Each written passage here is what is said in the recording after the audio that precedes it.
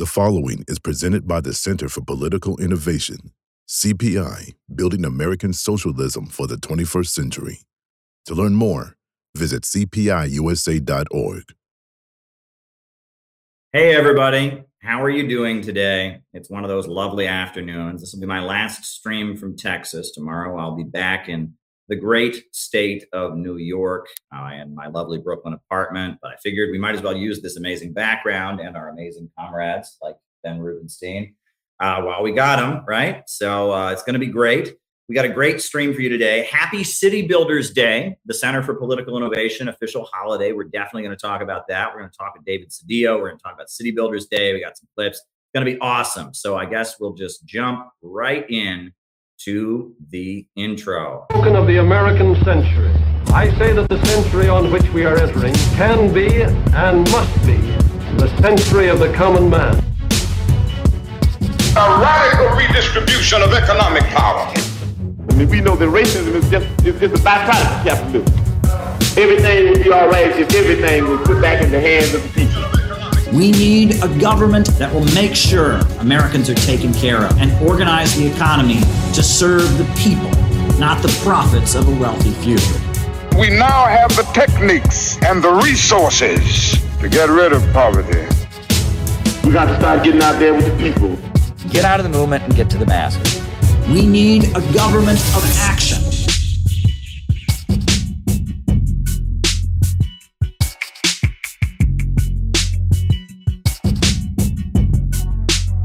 All right. Welcome, everybody. We're going to just jump right into our first chat. This was one of our speakers at the conference, David Cedillo of San Angelo Solidarity, gave a great talk at the conference that happened this weekend about Nicaragua. He's a great organizer in San Angelo. Hey, David, how are you? Hey, pretty good, Caleb. How's it going, brother? All good. I'm just opening the unnamed diet beverage, pouring it into a cup of ice. As always. You're back in San Angelo, right? Oh, yes, sir. It feels good to be home. Feels good to eat some Whataburger. Very good. So what was your reaction to that amazing conference we just had? Honestly, I was really surprised. I was kind of teetering on the fact that, how many people were we going to get in the room and is it going to go well? Are we going to have these little disruptors? But it literally went perfectly without a hitch. Like the room was full. The energy was great. There was a few sketchy characters that instantly got identified. So there's no bumps I could even think of, except for our maggot fellow. And that was more of a laugh. So I would call that a bonus, if anything. So that was great. It's a smashing success. That was beautiful. And, I guess I wanted to, let folks know now you spoke about Nicaragua. And I guess you made an announcement at the end of your speech. And your speech is going to be up. It's all being edited right now. We just got our hands on the footage. It's going up in the next few days. But I guess first, before we get to your big announcement, do you want to summarize your presentation, what you told the audience there about? Oh, yeah, definitely. I'd love to talk about Nicaragua. And I felt kind of bad because I wrote down a lot of stuff and there was just some things that I was flying so fast through it that I didn't get it. Wasn't able to get to. But to generally sum up the experience, I mean, the country's beautiful. There's no dictatorship in Nicaragua. There's freedom of speech, freedom of association. Feels safer than I've ever been in any major U.S. city. Even my own hometown, I wouldn't go walking around at the times I did in the fear of getting attacked by some druggie. Like, that's a bad problem in my town. And in Nicaragua, it wasn't like that at all. And generally, when you hear about these Central American countries, you think, oh, unsafe, gangs, cartels. And there's none of that, like, whatsoever. The police were always on patrol. There was local night watches, so community policing, like from local Sandinismo type affiliated citizens. Like it was an amazing experience. And just the amount of intelligent people that the delegation had set us up to meet was just mind-boggling. All the different sectors we got to see: the agricultural, the medical, the disaster relief, the constructions of their roads and infrastructure. It's just an all-encompassing tour that I'll never forget for the rest of my life. That's for damn sure. I mean, you've seen socialism up close, and you gave in your presentation a lot of details about what socialism actually means in the lives of working families. I mean, this wasn't some existential thing like, people are more empowered and there's more inclusivity or whatever. It was actually like real concrete measures to make people's lives better. You want to talk more about what you saw? Oh yeah, I think a really important detail that I missed when I was doing my speech is their attempt to remake a Panama Canal type device inside of Nicaragua to connect the two oceans. And this investment has gone a long way. They've currently invested $1 billion into environmental impact research studies to make sure that they're not only making a very efficient canal that won't destroy the integrity of Lake Managua, but also that the people that are going to be affected in the area where the carving is going to happen won't cause harm to their homes, won't cause harm to the villages that mostly preside in the east and the rural indigenous populations. So they're just really working hard with the Belt and Road Initiative to make real material changes happen in Nicaragua. And I'm sure I don't have to tell you, but a second Panama Canal type thing in Nicaragua that's working for the anti-imperialist bloc would be huge. I mean, it's even closer as a shipping port than a Panama Canal that already exists. So you could even get investment in people from the imperialist bloc, just random capitalists wanting to use that port because of its better accessibility. So just the doors that China is opening up for Nicaragua to develop more. I got to see firsthand and get to talk to people who've actually experienced the change. It was so great, and I'm just so thankful there. I was there whenever the whole Ukraine crisis started to pop off because I was getting a very different perspective than was generally said here in the United States. Yeah, much more nuanced for Russia in Nicaragua, if I'm not mistaken, right? Did you see that in Nicaragua? Yeah, I'm pretty sure they immediately recognized the regions that Russia was going into, so they were on the ball as soon as it dropped. Yeah, that is really tremendous that you had that opportunity. I know you and Lily that you went. Lily and Keaton and myself, we went for the elections, and then we sent a follow-up delegation with you and Lily. But also at the conference, after you spoke about Nicaragua, you made a big announcement to the audience there. So do you want to go ahead and tell us what that announcement was that you made at our CPI conference? Yes, sir. My announcement is I will be running for single-member District 3 City Council of San Angelo, Texas. Wow. And I'll be running as a socialist. So yeah, it's going to be big. I mean, just getting the message out, that's what's important. Actually getting and talking to regular folks about what we care about, what we believe in. It's not this synthetic left message that's been pruned down their throats about inclusivity. It's about real economic progress. Personally, I care about inclusivity and stuff like that, but I'm very much see that the purpose that we need to focus on is the economics. We need to lift up everybody around us. And that's what I intend to be pushing with the message of my campaign. And I think it's going to be something that people here haven't heard before and something that really resonates with them because it's new, it's fresh. It's not the D party. It's not the R party. It's going to be something unique. And that's what people are ready for. People are ready to get out of the minutia. Yeah. Now, as a think tank, the Center for Political Innovation cannot endorse any candidate or any party, right? However, you are somebody who really likes what we have to say. And if you get elected, I'm sure you're going to be listening to our policy proposals, et cetera. So I'm really excited about your campaign. I'm really excited that you're doing it. Let me just put it that way. And I know you also have a group in San Angelo that, it's not just you. You have a whole organization that you've built that has regular classes, meetings, regular community outreach, et cetera. So you want to talk about San Angelo Solidarity and the work you do in the community?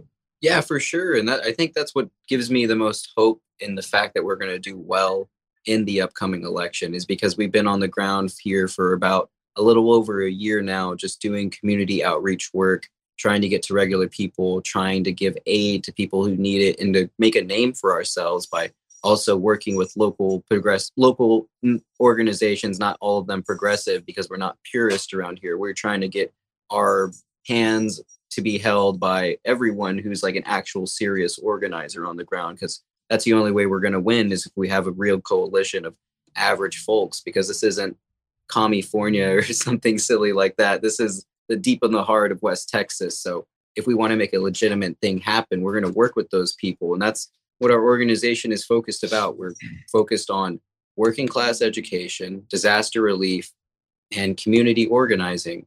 And I think all the work that we've done with SAS to try to just help people and show people that socialism isn't this scary boogeyman from 45 years ago who's going to come and take your toothbrush and make it everybody's communal toothbrush. Like we're here to raise the living standards of everybody. Generally, if you're white, black, yellow, green, poor, orange, like it doesn't matter. We're here for you. And I think that's going to be a message that isn't widely said and will really resonate, in that SIS is working really hard to this day to do right now. In fact, we have another program going on with our homeless care packages. We just dumped about $400 worth of resources into buying assorted supplies of hygiene, food, clothing and also we've received tons of donations from some of the local organizations that I mentioned earlier who we're starting to build ties with. One woman donated a whole load of soap, maybe 75 bars of handmade, scented, not even low quality stuff. It's nice seasonal soaps. And we also had a good group member of ours named Gehrig donate around, I want to say this man donated 10, 12 jackets along with a bunch of clothes, not even counting all the donations we've been getting from just random citizens who we've helped out in the past or are sympathetic to our cause. So I think if I had done this 2 years ago with just me, it would have gone nowhere. But the fact that we have an organization on the ground actually doing stuff, actually trying to get to people, making these connections, I think we have a real viable shot of making a good name for ourselves and doing well in the election. And damn well, I will even say winning the election. Wow, that's very exciting. One thing I touched on in my opening remarks at the conference, I mentioned the power grid collapsing in Texas last winter. And that actually, it touched a chord. The audience heard that. I could tell there was a reaction when I mentioned that. People were like, yeah. Can you talk about, it's like vanished from the news. When it happened, it was big news. You couldn't ignore it. But now everyone's like, just put that behind your mind, focused on hating Russia. Last winter, there was an exceptionally cold winter in Texas. The power grid in your state collapsed. Can you describe what happened? Oh my gosh, yeah, happily. So basically, in my town in particular, we had a very unique situation. We went in from a water crisis where our entire water supply was poisoned directly into the big freeze, is what we like to call it. And the big freeze literally just completely crippled the entire state of Texas. There is no understating. I'm not being facetious. I'm not trying to make a mountain out of a molehill. Everything was crippled. You couldn't get from one place to another. You didn't have power. You didn't have gas. The economy was going crazy. Everything was sold out. It was like you were living in what they try to say all socialist countries are like all the time. But it was happening in the heartland of the United States. It was insane. Personally, at my house, they told us that they were going to do rolling blackouts from 1 a.m. to 3 a.m. And our power went out at 1 a.m. and didn't come back on for 5 or 6 days. Wow. So, and that wasn't that was a very common story. Story is a lot sadder too. Just children trying to stay warm in their bed and dying of hypothermia in the nighttime because there is no warmth in their house. And I think probably the most disgusting thing that I saw during that time is that the power grid was being used selectively in some situations to keep things like businesses operating. So you drive down the street, you'd see a car wash, you'd see a KFC, you'd see a convenience store open, all lit up. You'll see an insurance firm all lit up. And then you'll drive past just a few more feet and you'll see blocks and blocks and blocks of houses with no power, no heat. It was like the Texas power grid was a few cardboard boxes with duct tape holding them all together. It was just, it's something I would never expect to see here in the quote unquote first world. But it really shows like what neoliberalism does. It totally guts all public infrastructure, all public sense of community, and just completely privatizes it and sells it off to the highest bidder, which was the ERCOT company who manages the Texas power grid, which is basically an amalgamation of neoliberal forces and investors that just constantly don't do anything. The biggest complaint this year was, hey, ERCOT, you haven't changed anything. You haven't fixed anything. I haven't seen anyone going through, ripping up our power lines, going to all the grids and upgrading them. What happens this year whenever it comes around? What happens this winter or the next winter? And everyone was totally angry. And that actually came to fruition to a lesser degree than the big freeze of last year. But over 3,000 communities and homes lost their power this year because of power shortages, just because it was so cold. So it really shows you this technology is running on the era of something that comes from like 1990 to 1970. It's so unviable as a solution to keep an entire huge state like Texas running at maximum capacity. Sure. I mean, they have the money for wars. They have the money to send weapons to the Nazis in Ukraine. They have the money to, fund NGOs in Nicaragua to try and destabilize that country because they're moving towards socialism. They have the money to bail out banks. They have the money to give subsidies to big oil companies. But when it comes to basic things like power grids or paving the roads of the country, these things are getting left behind. This is neoliberalism in practice. This idea that we need to just defund everything that's public property and let the market, the magic of the market, the invisible hand, take care of society. And it's absolutely insane, and it's leading to the country falling apart. And Texas power grid is a great example of that, and that's why I highlighted it in my remarks. So you want to talk about, the group that you've got there in San Angelo is quite a diverse group of people from different backgrounds, different perspectives. Can you talk about how it came together and kind of the different attitudes people have in the group, the different places they came from, how they got involved with your group? Yeah, sure. So I think it's important to give a little context about the town first. So we're a small West Texas town, about 100,000 people. I guess someone would say maybe it's a medium small town, but it still has that small town charm. And there is no organized left group in San Angelo before us. I think there was a DSA that died 2 years ago that was alive for about 2 months. So other than that, it's literally just us. And that gave us a very unique opportunity to have a very wide lane and to bring in people who are passionate, but don't necessarily share the same perspective as us, but are forced to be with us because there is no other lane. There is no other option. And when they see that our strand of patriotic socialism actually gets the work done, actually is on the ground, actually cares about stuff, because most of these people were online a lot and they didn't have an outlet. And I too was one of those people before. I didn't have an outlet and I didn't have necessarily the same views that I did now. But now that I'm using those views that I have now to go out into my community and actually try to make people learn and help them learn, not make them learn, help them learn. It's really making a lot of budges and a lot of moves. I mean, there's people that have come from a hostile position to a neutral position, from a neutral position to a very positive position. And everyone's a work in progress. And I was so thankful for my time in Nicaragua that I was able to talk to a Dr. Bismarck about a form of teaching that they do there called cooperative learning. And I think it's going to really help me a lot in as my role in the CPI as Director of Education, also my role as San Angelo Solidarity's teacher, whatever you want to call it.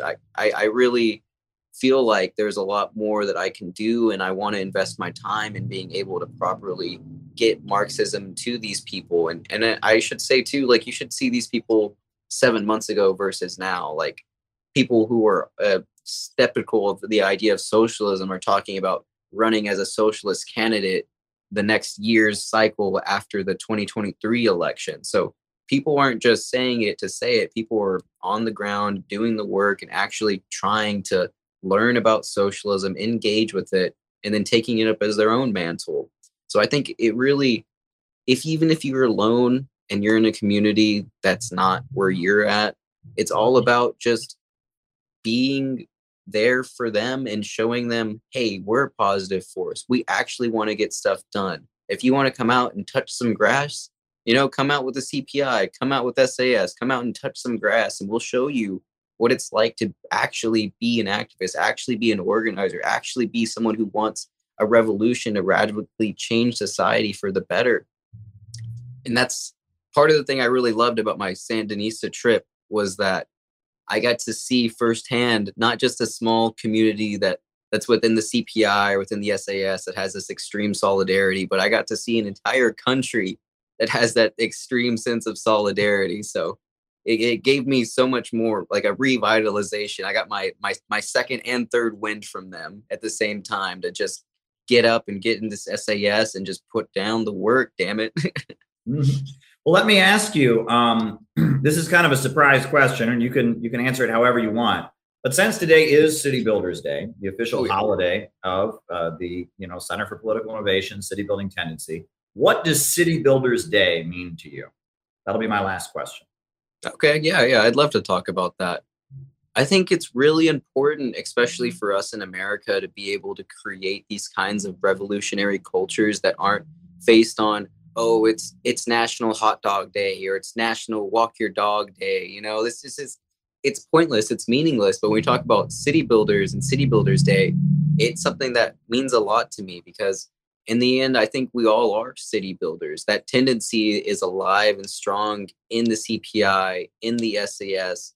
We don't want to tear down the world and make it some anarcho vision of whatever fantasy world you want to live in. We live in the real world, and we want to make a real world that is better, and that it doesn't follow dogmatism or purity tests or any nonsense like that. We just actually want to get out there and make it better, and for everyone, not just for anyone who checks D or R on their voter card, but for everyone. So to me, it means a lot. It's my whole guiding ideology at this point. I just really don't want to waste my time on this earth. I feel like I want to live till I'm 125, and I want to push it. And with that being said, I want to use every single morsel of that time to donate towards the city building tendency, because I feel like if I can improve people's lives on a real scale, then my life was meaningful. And that's what gives my life meaning. And that's what city building means to me. Does that answer your question? That's a great answer to the question. And David, I got to say, I am blown away by your relentlessness, your hard work, your organizing, your building community. You are amazing. And more people, I think you should be the model for what every community should do. Every community should have their own version of San Angelo Solidarity. So I want to thank you from the bottom of my heart for giving a great talk at the conference. And I want to thank you from the bottom of my heart for coming on this stream. The work that you do is deeply inspiring to everyone. Thank you very much. And I hope you have a lovely afternoon here in Texas. Sound good? Yes, sir. I will. I'm going to get some Whataburger. And everybody check out cpiusa.org, folks. Yes. And where can they follow San Angelo Solidarity? San Angelo Solidarity is San Angelo Solid 1 on Twitter, and San Angelo Solidarity on Facebook. Very, very good. Well, thank you, David, and have a lovely evening. Yes, sir. Y'all too. Take it easy. Yep. All right. There you go. That was a great update. Happy City Builders Day, everyone. And now, since this is a special broadcast for City Builders Day, I actually decided that we were going to delegate to our good friend Ben Rubenstein the task of reading the section in our manual about City Builders Day. This is the We Are City Builders, the CPI, Center for Political Innovation Educational Manual. And Ben Rubenstein is going to do a dramatic reading of the section about the death of Julius Caesar, the Ides of March, why we picked City Builders Day as March 15th. So with no further ado, David, I called you David, I'm sorry. With no further ado, Ben Rubenstein, go ahead. All right. The typical Roman was a hedonist who bet money on Colosseum fights and chariot races while seeking pleasure from orgies, drunkenness, and overeating, often to the point of induced vomit. The archetype of a shallow, pleasure-hungry sadist was actively cultivated by the empire. These included gladiatorial shows, infanticide, and other barbaric practices designed to stimulate the primitive side of the human mind. For the minority of Romans whose intellect would not allow them to be satisfied by hedonism, the Stoic cults emerged to satisfy their need to find deeper meaning in life. For those Stoics, the sadism of Roman life was replaced by the glorified masochism, dressed up in spiritual and philosophical pretensions. Romans who wanted more meaning in their lives than physical pleasure and cruelty would induce states of supposed mysticism with ritualized self-mutilation, flagellation, or even starvation. The Stoics would drug themselves in order to have hallucinations, believing this to be the way of connecting to divinity. The Stoic Romans would worship some new god imported from part of the empire, forming little cults in the hopes of finding truths concealed by the official imperial gods. The Stoic Romans who longed for something more out of life would often be preyed upon by the philosophical conmen like Seneca. These charlatans preached on the supposed ethical merits of poverty while demanding huge sums in tribute from their flock. The apparent hypocrisy of various Stoic gurus and preachers became the subject of many Roman comedies. While the Romans who rejected the hedonism and cruelty of the empire were more intelligent and had potential to create real change, their ability to break with the societal norms was simply channeled into another avenue of self-destruction. Yet, even within this nightmare of historical reaction called the Roman Empire, the city-building tendency within humanity asserted itself. Gaius Julius Caesar, a military man born among the aristocracy, emerged in the late Roman Republic to present a progressive vision. Michael Parenti's award-winning work of political science and historiography, The Assassination of Julius Caesar, A People's History of Ancient Rome, tells of a maligned populist and reformer who championed everyday Romans against wealthy landowners. Parenti writes, he used state power to effect some limited benefits to small farmers, debtors, and the urban proletariat at the expense of the wealthy few. No matter how limited these reforms proved to be, the oligarchs never forgave him, and so Caesar met the same fate as other Roman reformers before him. Parenti's book recounting the life and death of Julius Caesar was the 2004 online review Books of Nonfiction Book of the Year. The same year that Parenti published his widely praised text, the Caucus for New Political Science gave him the Caesar Achievement Award.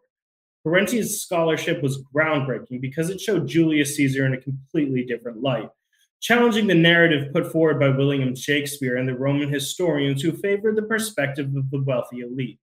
Parenti draws from the words of those who demonized Caesar to show that their contempt was rooted in their own class interests. Parenti quotes sources such as the Greek biographer and essayist Plutarch, who accused Caesar of, quote, stirring up and attaching himself to numerous diseased and corrupted elements in polity, end quote. Parenti also quotes Appian, another Roman historian who describes Caesar as having introduced, quote, laws to better the conditions of the poor. The specifics of Caesar's reform show him as a thoroughly progressive-minded leader. Caesar sent the unemployed proletarians of Rome to rebuild city-states throughout the empire in the hopes of making them thriving centers of trade. Caesar constructed public libraries, giving the citizenry access to written records and information.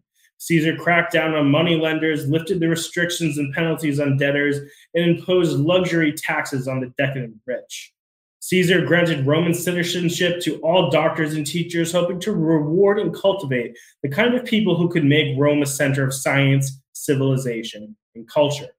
Caesar was appointed by the Senate for a 10-term as the imperator, or Roman head of state. On 3 occasions, Caesar was offered a crown, but each time he declined to become a monarch. Despite being a strong man, Caesar remained an advocate of democracy and was loved by the people. His power came from thousands of Roman proletarians, free citizens with no property, who saw him as their champion against wealthy landowners and senators. This mobilization of people as a populari, or a populace, made Caesar far more powerful than any king or emperor could be. Caesar's vision for reconstructing Rome's society involved mobilizing millions of people, not as a plundering raiders extracting tribute, but as city builders, continuing the great project of making music, for which Socrates had been executed by a similarly cruel, short-sighted elite. Parenti explains, quote, the Senate aristocrats killed Caesar because they perceived him to be a popular leader who threatened their privileged interests, end quote. The greatest sin of Julius Caesar in the eyes of the Roman elite was his talk of land distribution, ensuring that a tiny oligarchy would not maintain a monopoly over the main sources of wealth for Roman society. The mines and plantations, Parenti quotes Plutarch in describing how Caesar's land reform law, quote, provided that almost the whole of Campania be divided among the poor and the needy, end quote. Caesar also talked of granting citizenship to people throughout the rest of the empire. Parenti quotes Roman historian Serco, who bemoaned that Caesar planned to confer, quote, citizenship not merely on individuals, but the entire nations and provinces, end quote. If people in Central Europe, Persia, North Africa, and other conquered lands could join with the Roman people in setting the policies and enjoying the fruits of the empire, the civilizations might be more sustainable. Having championed the common people, Julius Caesar was stabbed to death in the hall of the Roman Senate. Parenti explains the assassination. Quote, Caesar was branded a traitor to his class by members of that class. He committed the unforgivable sin of trying to redistribute, albeit in modest portions, some of the wealth that the very rich tirelessly siphon from state coffers and from the labor of the many. It was unforgivable that he should tamper with the system of upward expropriation that they embraced as their birthright. Caesar seems not to have comprehended that in the conflict between the haves and the have-nots, the haves are really have-it-alls.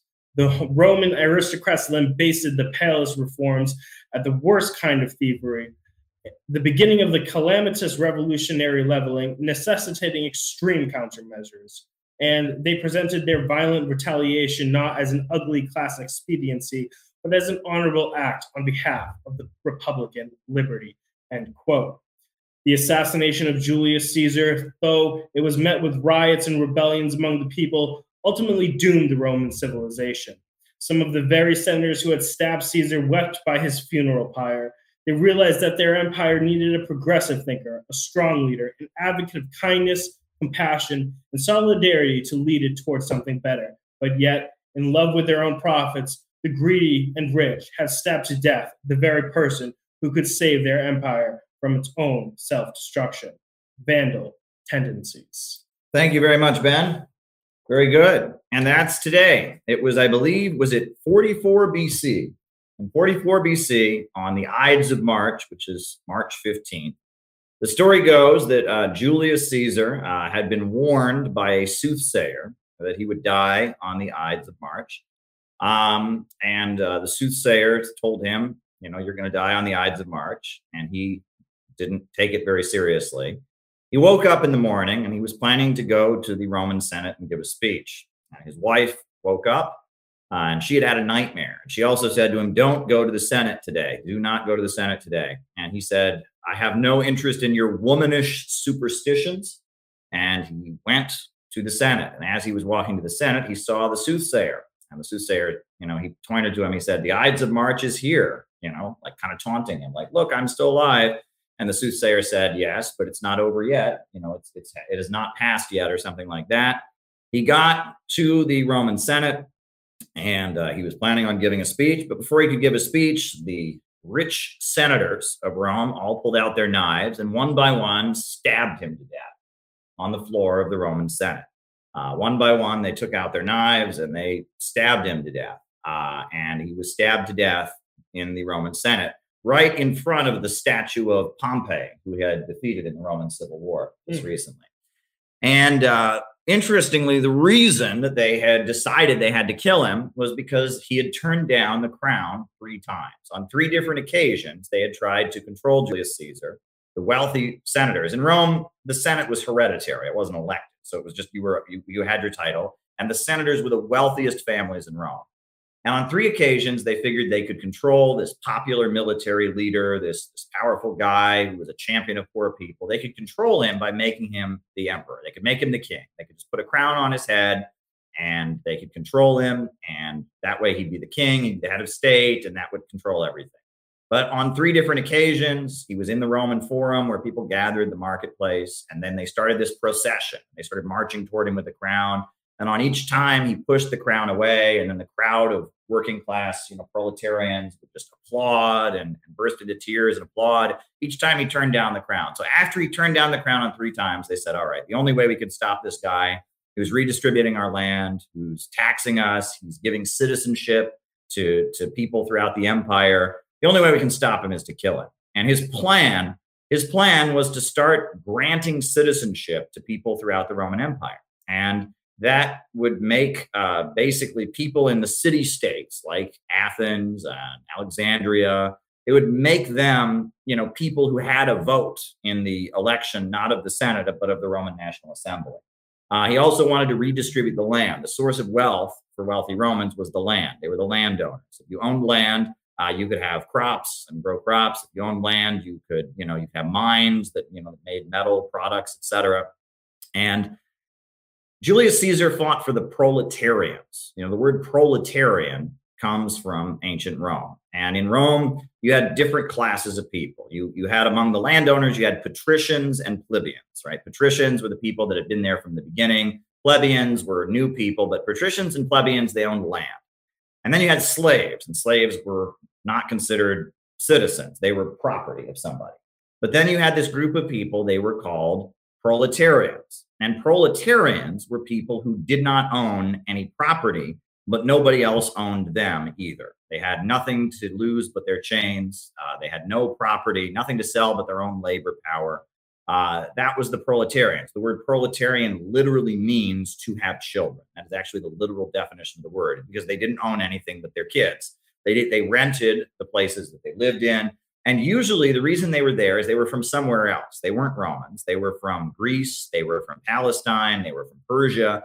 And they had a skill. They were bricklayers. They were pipe fitters. They were blacksmiths. They could do something that a slave couldn't do. You couldn't have a slave blacksmith. Any slave can't work with metal. That's a very skilled trade. Any slave couldn't, lay bricks and make a brick wall. That required somebody who knew what they were doing. So they were the craftsmen of Rome.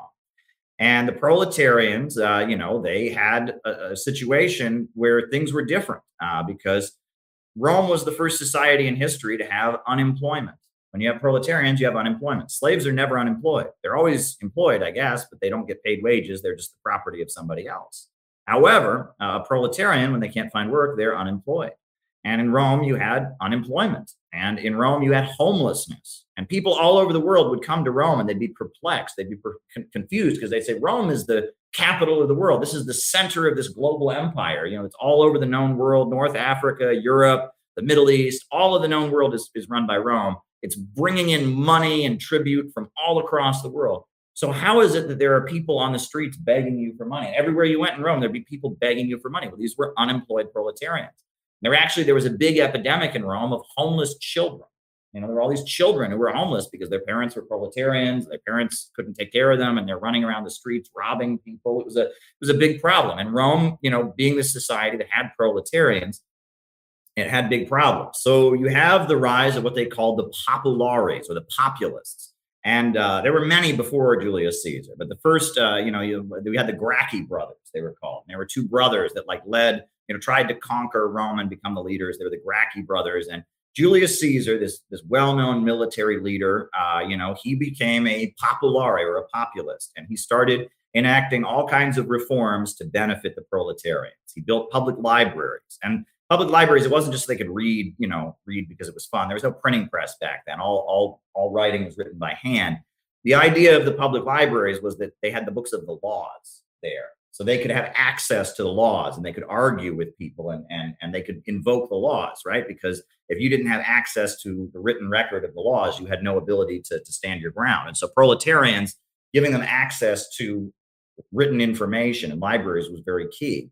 Another thing that he did was he started freeing slaves. Anyone who was a doctor, he stopped having slave doctors. That used to be, before Julius Caesar came along, that was like the best slave you could get was a slave who was a doctor. Julius Caesar says, no, if someone's skilled enough to be a doctor, they're not going to be a slave. They're going to be a proletarian. He made doctors free. Another thing that Julius Caesar did, and this is fascinating, Julius Caesar legalized monotheism. Right? In Rome, there were a lot of different gods. They had the official Roman gods, Jupiter, Mars, Saturn, whatever. And then there were a lot of, religions from around the world. They brought in gods from ancient Persia. They brought in gods from Egypt. There was cults that worshiped the Egyptian gods. And that was fine. But you couldn't believe in only one god, because if you did that, then you were denying the gods of the empire. And Jews had a little bit of a problem with that because Jews believe in one God. It was Julius Caesar who changed the law. And he said, if you want to believe in only one God, that's allowed, which was a very, very, very big deal. He legalized monotheism. All kinds of progressive reforms. And then he had this plan. And that plan scared the crap out of the Roman elite, which was to start sending the unemployed proletarians of Rome. They had this big problem with all these unemployed people. He wanted to start sending them to cities throughout the empire and making these cities trading hubs, right? The way the Roman Empire had been set up, it was all centered around Rome. All roads lead to Rome. And Rome was extracting tribute from the whole world. And Julius Caesar said, well, we're going to take some of Rome's wealth and we're going to start building Alexandria. We're going to send thousands of unemployed proletarians to start building up Alexandria. So Alexandria could be a center of trade. And then we're going to take thousands of proletarians, we're going to send them to Greece, to Athens, have them start building up Athens. And he had this plan to start making a network of cities throughout Europe, throughout the Middle East, throughout North Africa, that would be centers of trade so that the whole world wouldn't be centered around Rome. It was basically like a 44 BC vision of the One Belt, One Road initiative. And it was a way that would have made the Roman Empire much more sustainable, right? By bringing development to different regions. Instead of the whole world getting poorer so Rome could keep enriching itself, different regions would get wealthier. And then he eventually wanted to give the people in these cities, he wanted to give them citizenship so they could vote on the Roman National Assembly. They would have a say.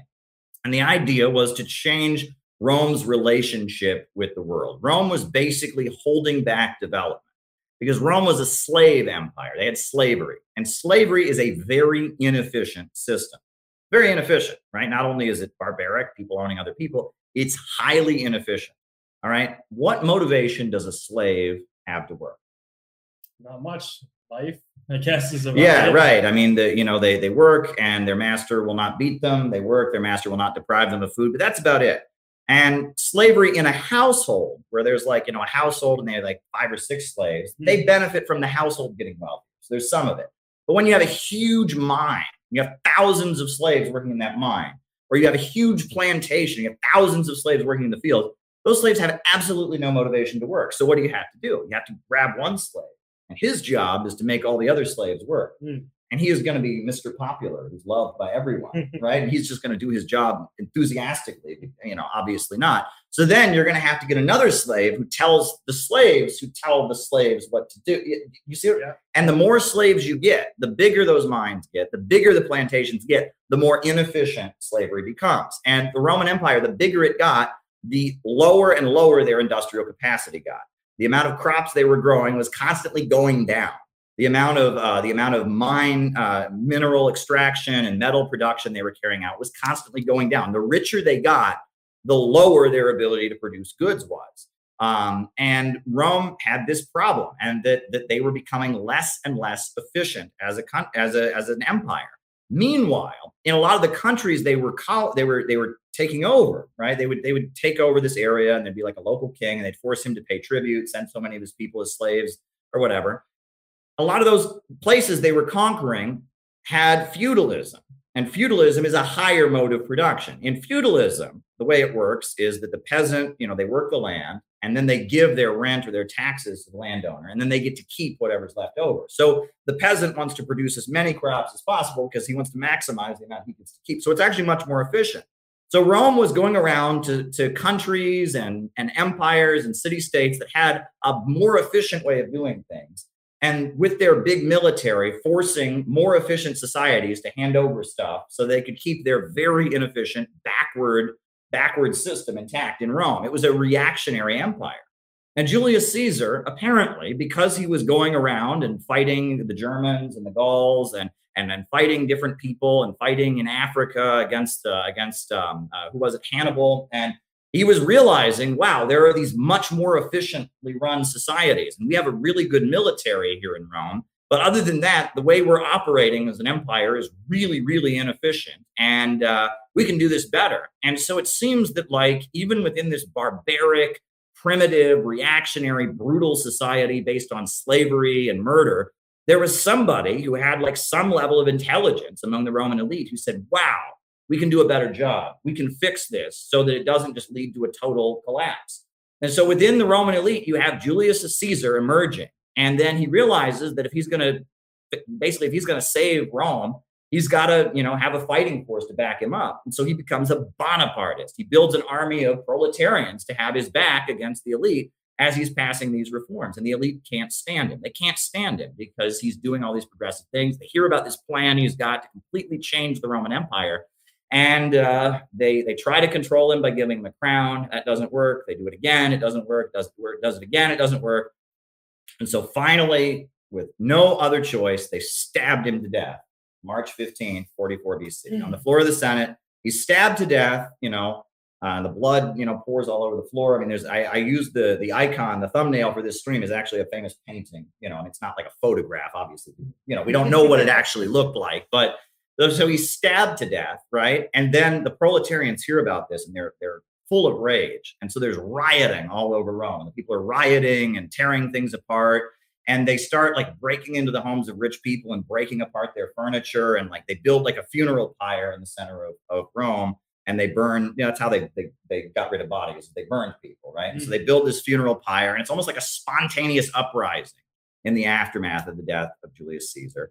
And then after that, there's a civil war. It leads to a civil war between Mark Antony and Julius Caesar's nephew, Octavian. And Julius Caesar, was it his nephew, or I think it's his adopted son, Octavian, right? Who eventually becomes Caesar Augustus. But Mark Antony and Cleopatra, they're on one side, and his nephew is on the other side. And there's a big civil war, Romans killing other Romans. And eventually out of that, you have his relative, Octavian, who wins and declares himself. He takes on Caesar's name, becomes Caesar Augustus, and he becomes the first emperor. There's no more democracy in Rome. The Roman Republic is abolished, right? That's the end. The death of Julius Caesar was the end of the Roman Republic. And that was the beginning of Rome's downfall. That was the moment when Rome became irredeemable. That was the end, because Rome had a quote unquote democracy, or a republic. It had a republican form of government for the simple reason that it was a society based on conquest. It was an empire, and they needed everybody to be motivated to go out and fight and build the empire. And so in order to do that, they needed all the wealthy families to feel like they had a say, like they had a vote in the Senate, by having a Senate of all the rich families represented, having an elected National Assembly. That made everyone in Rome kind of feel like they had a say. There had just been one king. There might have been a lot of people who didn't really feel motivated. But since it was a society based on military force, they wanted to have a republican government, so there would be kind of a consensus and a feeling that everyone had some skin in the game.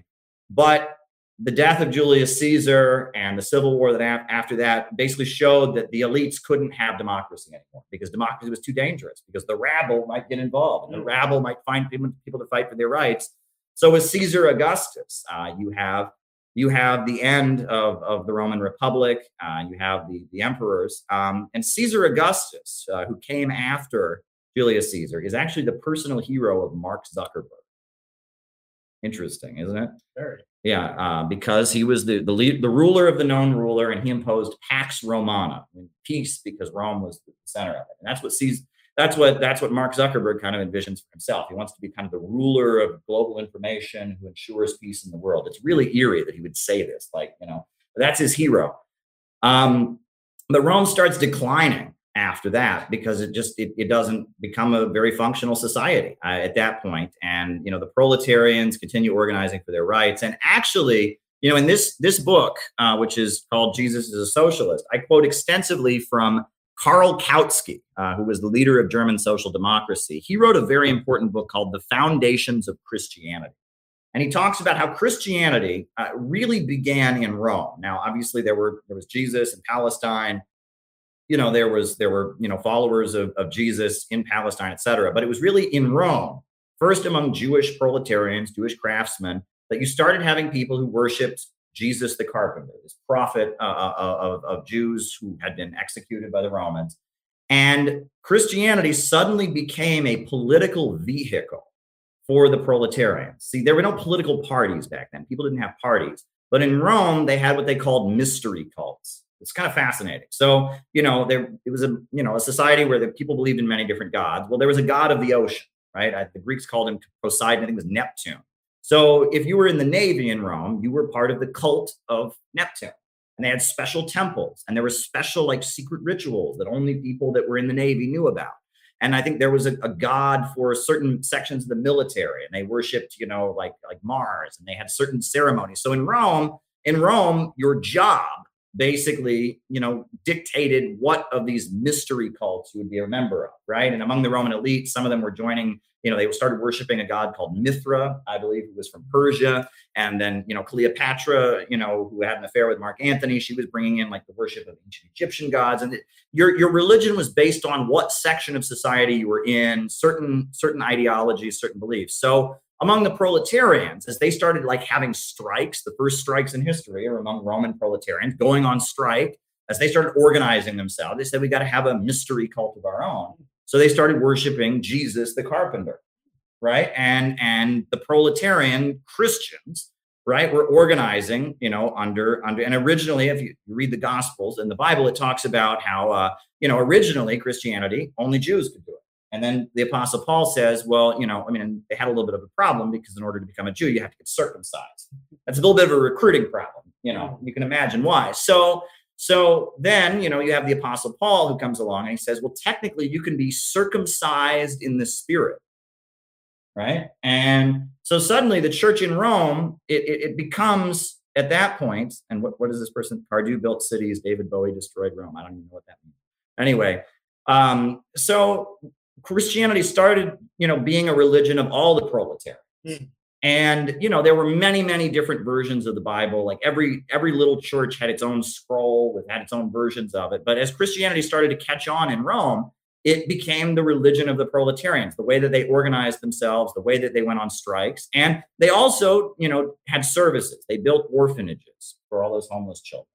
And they raised food for the unemployed, and they had kind of social insurance. And so, of course, the Roman Empire hears about this, and that's why we hear about Christians being fed to the lions, and and being persecuted, etc. So the Christian church was underground. You hear the stories about there's that fish, that fish, the ichthus they call it, right? Right? Have you ever heard of this? It's like the Jesus fish. It's like people have it on their cars now and stuff.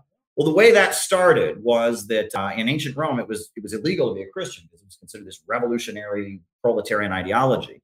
So to like the code is if you wanted to know if somebody else was a Christian, you would draw like half of it in the sand.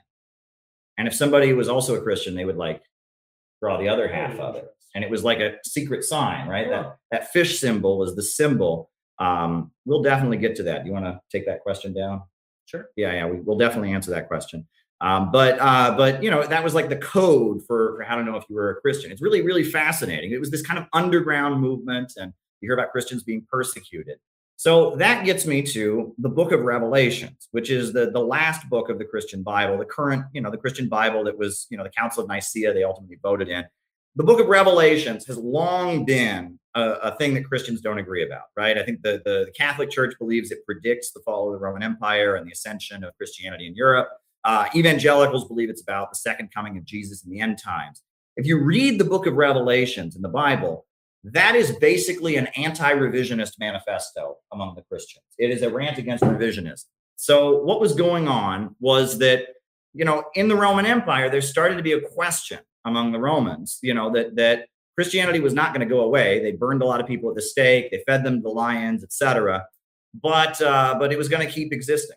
And so the question was, you had some among the Roman elite who said, well, maybe these Christians can serve a different purpose, right? For example, we have all these homeless children. These Christians are building these orphanages. And that kind of deals with, we don't have to worry about getting jumped on and robbed by homeless children anymore. So maybe we can do that. And also, there were some among the Roman elite who said, every area that we go to, they have their different god. The Germans, they have, Wotan and Valhalla, and they rally around Wotan against us. And the North Africans have their gods. And the Persians. What if, but Christianity says there's only one God. And if when we conquer an area, if we just completely outlaw all their gods and force them to just worship one God, we might be able to control these people more. So among the Roman elite, you started to have increasingly a number of wealthy Romans who said maybe Christianity isn't so bad. And so even though it was technically illegal, you had Romans converting to Christianity, but they were preaching a watered down version of Christianity that wasn't about overthrowing the Roman Empire, but was more about using elements of Christianity to make the Roman Empire more efficient. Sounds familiar. Absolutely. And that's what the book of Revelations is about, because the book of Revelations is a rant against the whore of Babylon. There's pages about the whore of Babylon, and it's one who speaks in the name of God, but is actually the enemy, right? And there's that passage that anti-Semites always like to quote. It's like those who say they are Jews, but are not Jews, for they are the synagogue of Satan. And, anti-Semites quote that, but it's basically saying there's people that speak in the name of Christianity, but are actually, doing the opposite of it. And they're, and it's the whore of Babylon. There's I believe there's a line in one translation that says, the king of the world, which is the Roman Empire, shall have sex with a famous prostitute, meaning that there is sections of our Christian movement that have just become prostitutes of the empire. And if you read the book of Revelation, there's all this ranting against the whore of Babylon because she's selling out. She claims to speak in the name of God, but she's actually a whore for the empire. And it's all about how, there's this glorious moment will come where, the Antichrist, the king of the world, the Antichrist, i.e. the Roman Empire, will be overthrown. And not only does the Antichrist meet his end, but also the whore of Babylon who sold out our religion for the empire. That's what it's saying. And if you look at it, I mean, you can really interpret the book of Revelations as the first anti-revisionist screed of communism. Because really, I mean, Christianity was, they didn't have science back then. They didn't have sociology. They didn't have, they didn't understand things in scientific terms. Christianity was a spiritual expression of the proletarian movement. That's really what Christianity was. And he's writing down your super chat. That's really what Christianity was. It was, in spiritual terms, an expression of the proletarian movement, of those who are not slaves, but also own no property, nothing to lose but their chains, nothing to sell but their own labor power, organizing themselves and fighting for their rights. That's what Christianity was. Christianity was communism circa BC, right? It was communism among Roman proletarians. It was the first expression of the proletarian movement. And Karl Kautsky documents this extensively in his book, The Foundations of Christianity. There are other books. Elaine Pagels, the great scholar Elaine Pagels, who's widely respected. I think she teaches at Yale. She's written about this. There's many other texts that basically, Jesus was some kind of zealot. He was an ancient Palestinian Jew who led some kind of armed uprising against the Roman Empire. And there was worship of him after his death. There was a feeling that even though he'd been crucified, he will return and come again, and we will be dignified. And some Roman, some Jews, when they worked in Rome and were, becoming pipe fitters or bricklayers, kept worshiping him, right? And the fact that he was a carpenter, he wasn't a slave, but he wasn't a master. He was a carpenter. He was a proletarian, basically. That was a big part of it, and it caught on in Rome. And it was like the worship of this prophet of the ancient Jews who had fought against the Roman Empire, became the religion of the Roman proletarians in Rome, and laid the basis for Roman proletarians to start organizing for their rights. And then the Romans started adopting it and watering it down. And basically, they took Christianity and it's basically Marxism of Europe, becoming social democracy. We have another question here. He's writing it down. And so social democracy, the Christianity that the Roman Empire eventually adopted. And then we know what happened, which was that we have the conversion of Constantine, right? There was the famous conversion of Constantine. Constantine was this Roman emperor, Constantine. And the story goes that he went to bed one night and he had a dream. And in the dream, he saw a cross in the sky. And this godly voice said to him, "Under this sign, ye shall conquer." He woke up and he said, "Wow, I'm a Christian." And then he went out and he won the battle. They painted crosses on their shield. They won the battle. And now we know that's not true. What had actually happened was that Emperor Constantine's mother had been a Christian. She had been a Christian, even though it was illegal. She had converted. She'd been one of these wealthy Romans who was, converting to Christianity. And she, from the time he was a little boy, had been telling him about Jesus and all kinds of things. So Constantine grew up with Christianity, but the official story that the Catholic Church adopted was, this cross in the sky and all of that. So Constantine converted to Christianity. The Roman Empire, first, I think after him, you had Justin the Apostate. Like the next Roman emperor was not a Christian, but then whatever. And then Rome became Christianized. And the funny thing is, whatever that voice was in Constantine's alleged dream was completely wrong. Because if you look at it, the opposite happened. Almost simultaneously with its conversion to Christianity, the Roman Empire fell. And the problem with that is that, there's a reason for that, which is that Christianity was not intended, like the teachings of Jesus, the beliefs of the Roman proletarians were not intended to make the Roman Empire better. They were intended to make the Roman Empire fall. It was a revolutionary movement to overthrow the Roman Empire. And the Romans might have thought, well, we can adopt elements of this to make our empire fall, but it didn't work. Ultimately, it didn't work, right? And that they were trying to make their empire more friendly. There's so many details about this we could go into, but like, for one thing, killing children, infanticide, was a huge part of the Roman Empire. It was actually, if you had a child who was born deformed or disabled, if you didn't kill them, you would get the death penalty, right? Wow. Yeah, they actually had this ceremony where there was the man who's the landowner man who's the head of every household. Whenever a baby is born to one of his wives or a slave, there's like this ceremony where they would like present the baby to the father of the house, and he would inspect it. And if you wanted it to live, you would say, okay. And if not, they chucked it in the river. I mean, and it was required. And if your child was disabled or anything and you didn't kill it, then you would get hanged for that, right? So it was like infanticide was a huge part of it. And it's just this, you can imagine the trauma of that practice. And that's why, by the way, like many, ancient stories are about abandoned children who go on to do amazing things, right?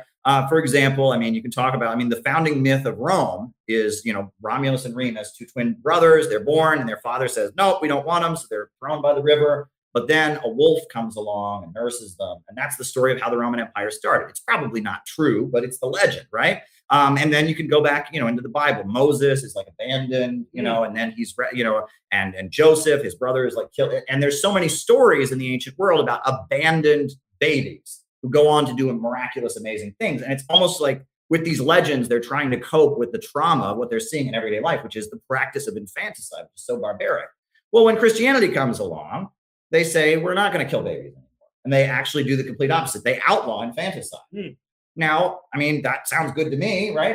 But at the same time, when you're building this barbaric empire, it's all about conquering people. And, it's going to make your empire, if you're building an empire military society where people are barbaric and cruel, it's going to make your society, quote unquote, weaker. You're not going to be an effective empire. And that's the thing, is that as the Roman Empire is adopting Christianity and adopting, love thy neighbor and be kind, it's becoming weaker. And it's becoming weaker and weaker. And in a lot of ways, the Christian teaching was this revolutionary teaching. We're going to rise up against the rich.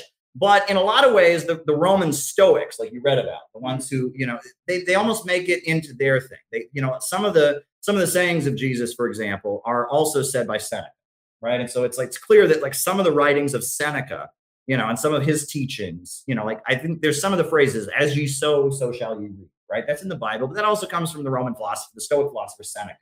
And this idea that instead of telling poor people to rise up against their oppressors, it's like if you can suffer in this life, if you can suffer your oppression, that makes you noble, right? And you'll be rewarded in the next life. And that Christianity increasingly becomes just the ideology of the empire. Everyone's getting kind of weaker, and it's instead of being this bold ideology about tearing down an empire, it becomes this ideology about submitting, right?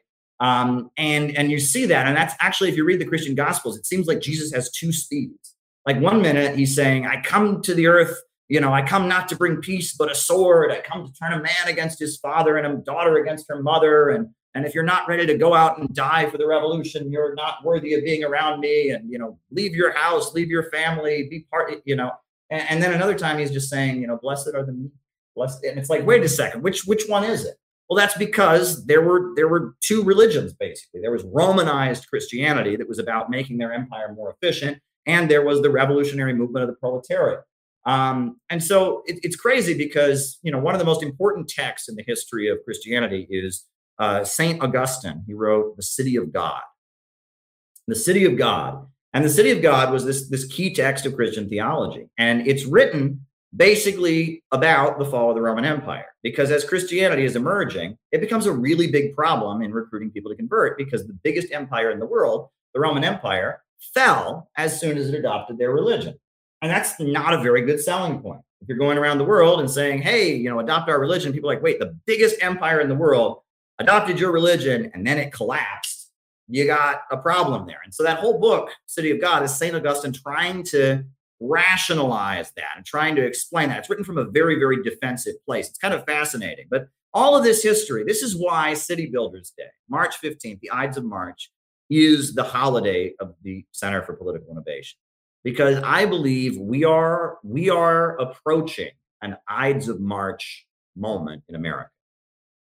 We are approaching a time in American history that is like March 15th, 44 BC in Rome, because the United States, its relationship with the world is reactionary. It is barbaric, it is primitive, and our country is falling apart. And the question is, what do we do? Right? Well, as a good leftist, we're like, down with the empire, tear it all down. It's like, wait, hold up, right? The fall of the Roman Empire, was that a good thing? It was good in the sense that an evil empire was gone. But in terms of what life was like after the fall of the Roman Empire, it got worse. The population of Europe, it took 1,100 years for the population of Europe to be restored to what it had been at the time of the fall of the Roman Empire. Human height went down by like 2 inches, right? Calorie intake decreased. Europe went from being, under the boot heels of this brutal empire to being in complete instability and chaos. The ability of people, like literacy, vastly decreased. All kinds of books were destroyed. It was a disaster for Europe. And it wasn't really until the time of like the American Revolution that Europe was starting to like come out of that nightmare. There's a reason they call it the Dark Ages. It was a period of just decay and no scientific progress, and it was a disaster. And that can happen. People assume that if something bad goes away, you'll always get something better. And that's not necessarily true. Sometimes you can have something bad that gets replaced by something worse. And that's what we're facing here in the United States. The United States is going to fall. Let me repeat that. The United States is going to fall. It's only a matter of time. However, there's a very good chance that the fall of the United States will be like the fall of Rome, that it'll lead to just societal chaos, instability, life expectancy going down, depopulation. And this is what Rosa Luxemburg wrote about in her very important, it's called the Junius pamphlet, a pamphlet she wrote about World War I. She said, the way the imperialist West is moving, Germany, Britain, France, the United States, they're moving toward a collapse. This will eventually, the ultimate endgame of imperialism is going to be a collapse that will be like the fall of the Roman Empire. And that is a dangerous prospect. That's not what we want. We want the city building tendency to emerge. We want somebody like Julius Caesar to come along and say, you know what? Instead of having this relationship with the rest of the world where we just beat down countries, maybe we join the Belt and Road Initiative. And maybe we empower the American proletariat. That's what we need. We need Julius Caesar here in the United States. That's the only road out of this that is like a happy ending.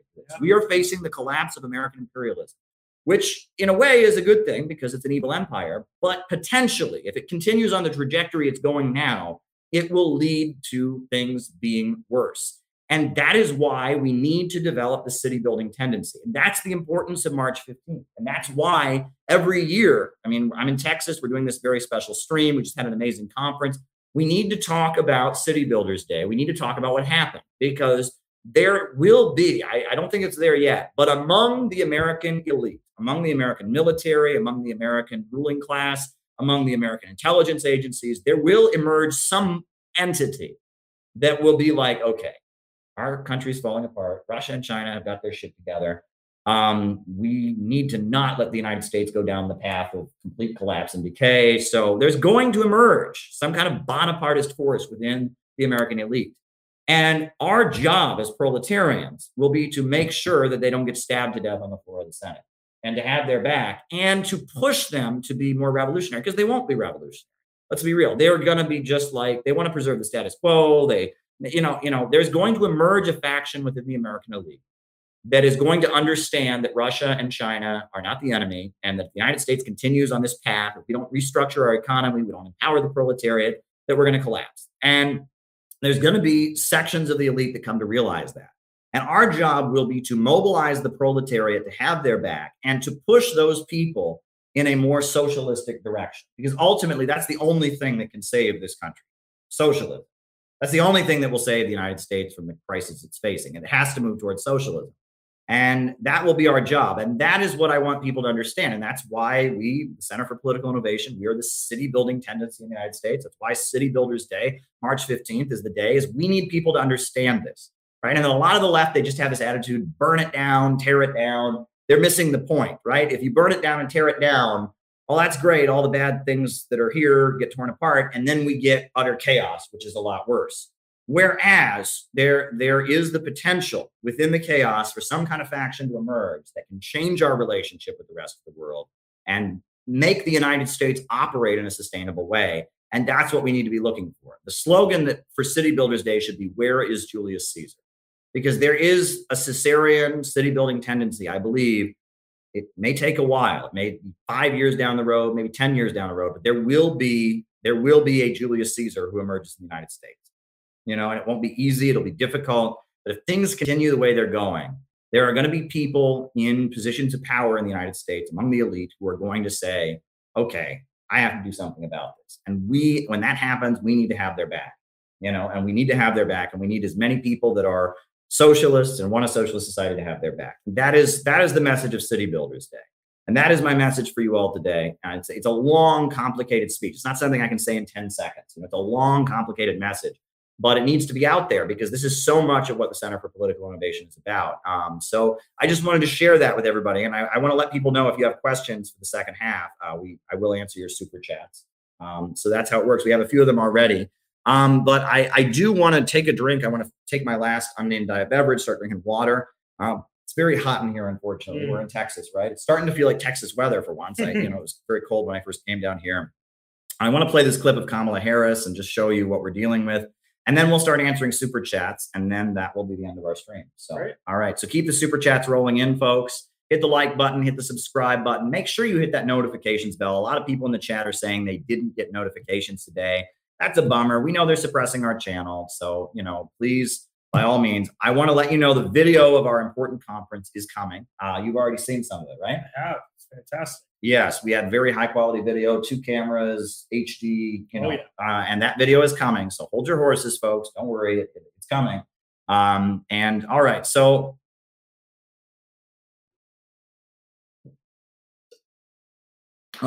we got this clip of Kamala Harris, the great Kamala Harris today.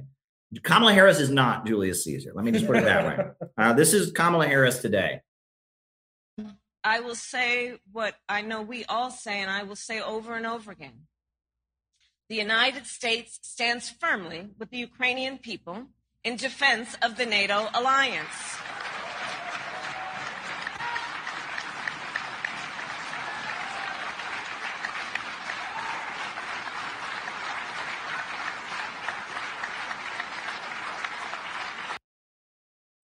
Now, what's wrong with that clip?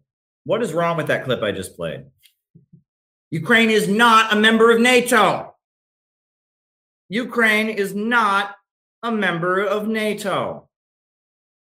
And that audience doesn't even seem to know it. Not only does she not know that, but the audience doesn't know that. Ukraine is not a member of NATO. Who is giving her information about this crisis? I mean, we already heard Kamala Harris say that, we heard the clip where she says that basically, all you need to know about Ukraine and Russia is Russia big, Ukraine small, big attacking small, bad. That's, and now she thinks Ukraine is in NATO. If Ukraine was in NATO, World War III would be happening, folks. That would be, it's, and the audience, I'm more disturbed by the audience. There's got to be smart people there who are like, wait, Ukraine is not part. This is, oh boy, that was really something special. That was really, really something special. So there you go. All right, so why don't we start answering super chats? All right.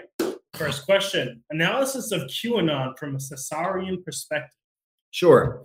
QAnon, write that down. QAnon, I argue. I don't believe in QAnon. I don't think that there are satanic pedophiles, spirit cooking people, and I don't think that's the case. I think that what's going on is there was a faction in the elite, in the intelligence agencies, and in the Pentagon that's aligned with Trump, and they were trying to build kind of a mass movement to have their back. It was a Bonapartist maneuver. It still exists, right? And QAnon was some kind of attempt to build with a conspiracy theory and with the Q drops, an attempt to a group of people to be their foot soldiers, right? We saw that. And then it appears to me that then the people, that were against Trump also kind of got into it and manipulated it. And that a lot of what happened on January 6th with those crazy QAnon people running around the Capitol and Buffalo Head acting all crazy. And a lot of that was that it, basically I think that Trump's enemies also got in on QAnon and manipulated it to work in their favor. And there was a lot of confusion going on. And some people on January 6th went there and meant to do it. And some of them were being manipulated. I think that, there was some element of false flag in there, but there was also some element of people just genuinely believing QAnon and wanting to do it. And we won't know the answers until all of that comes out. That said, I do want to say that when it comes to QAnon, right? Okay, so like we know the elite of the United States are not literally satanic pedophiles, right? There's no secret, satanic pedophile ring. There was Epstein, right? Epstein was doing his thing, and it was like underage women, right? So that was kind of the pedophile ring. So there's that, and that there are, evil things that the ultra rich do. There's no question about that. The other thing is that there's a precursor to QAnon called Pizzagate. You all remember Pizzagate? You remember Pizzagate? I always assumed that Pizzagate was just a stupid right-wing thing. And then I was watching Fox News one day, and they were interviewing whoever that Comet Ping Pong guy is. And, they're giving him a very sympathetic interview. All these crazy, right wingers are attacking his pizza shop and all of that. And then he's like, I've got totally, totally innocent pictures on my Instagram, And then he's like, yeah, just take a look at this picture on my Instagram. I mean, it's totally normal. And he shows this picture on his Instagram. And I about jumped off my couch. I saw this picture that he thought was a totally healthy picture on his Instagram of like a 6-year-old child taped to the ground, like screaming and trying to get up. And I was just like, oh my God. And there's a number of those pictures from that pizza Comet Ping Pong guy's Instagram that are really disturbing. It's like, pedophile bondage porn or something. I mean, it's really disturbing. I mean, it's not the kind of healthy thing. If it was one picture, it was just like a prank or something, but all these pictures the guy had on his Instagram were of children tied up, children being restrained and screaming and trying to get away. That is creepy as shit. Absolutely.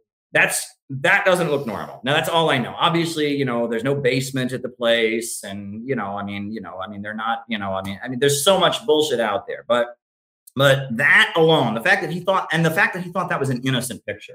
He's like, oh, show this picture to show how innocent I am. And they showed that, and I was just like, that is not an innocent picture, sir. And for a while his Instagram was up, and he had loads of pictures like that with that same theme. That was really, really disturbing. So that made me think that there's something going on there. I don't know what it is. And if you look at the emails, are they talking about cheese pizza? Like, really? Like, they just really like cheese pizza? And some people think cheese pizza is code for like child porn, or cheese pizza is like code for like, money laundering, or something's going on there. It ain't about cheese pizza, and something's going on. That guy has a really creepy Instagram. But other than that, everything else I found is bullshit. I'll be real. Everything else I found is bullshit. When people are looking at like the symbols, or like, come on, it's all ridiculous. 99% of the stuff I've read associated with Pizzagate is bullshit. But those two things, the Instagram and the cheese pizza and the emails, makes me think there's something we don't know.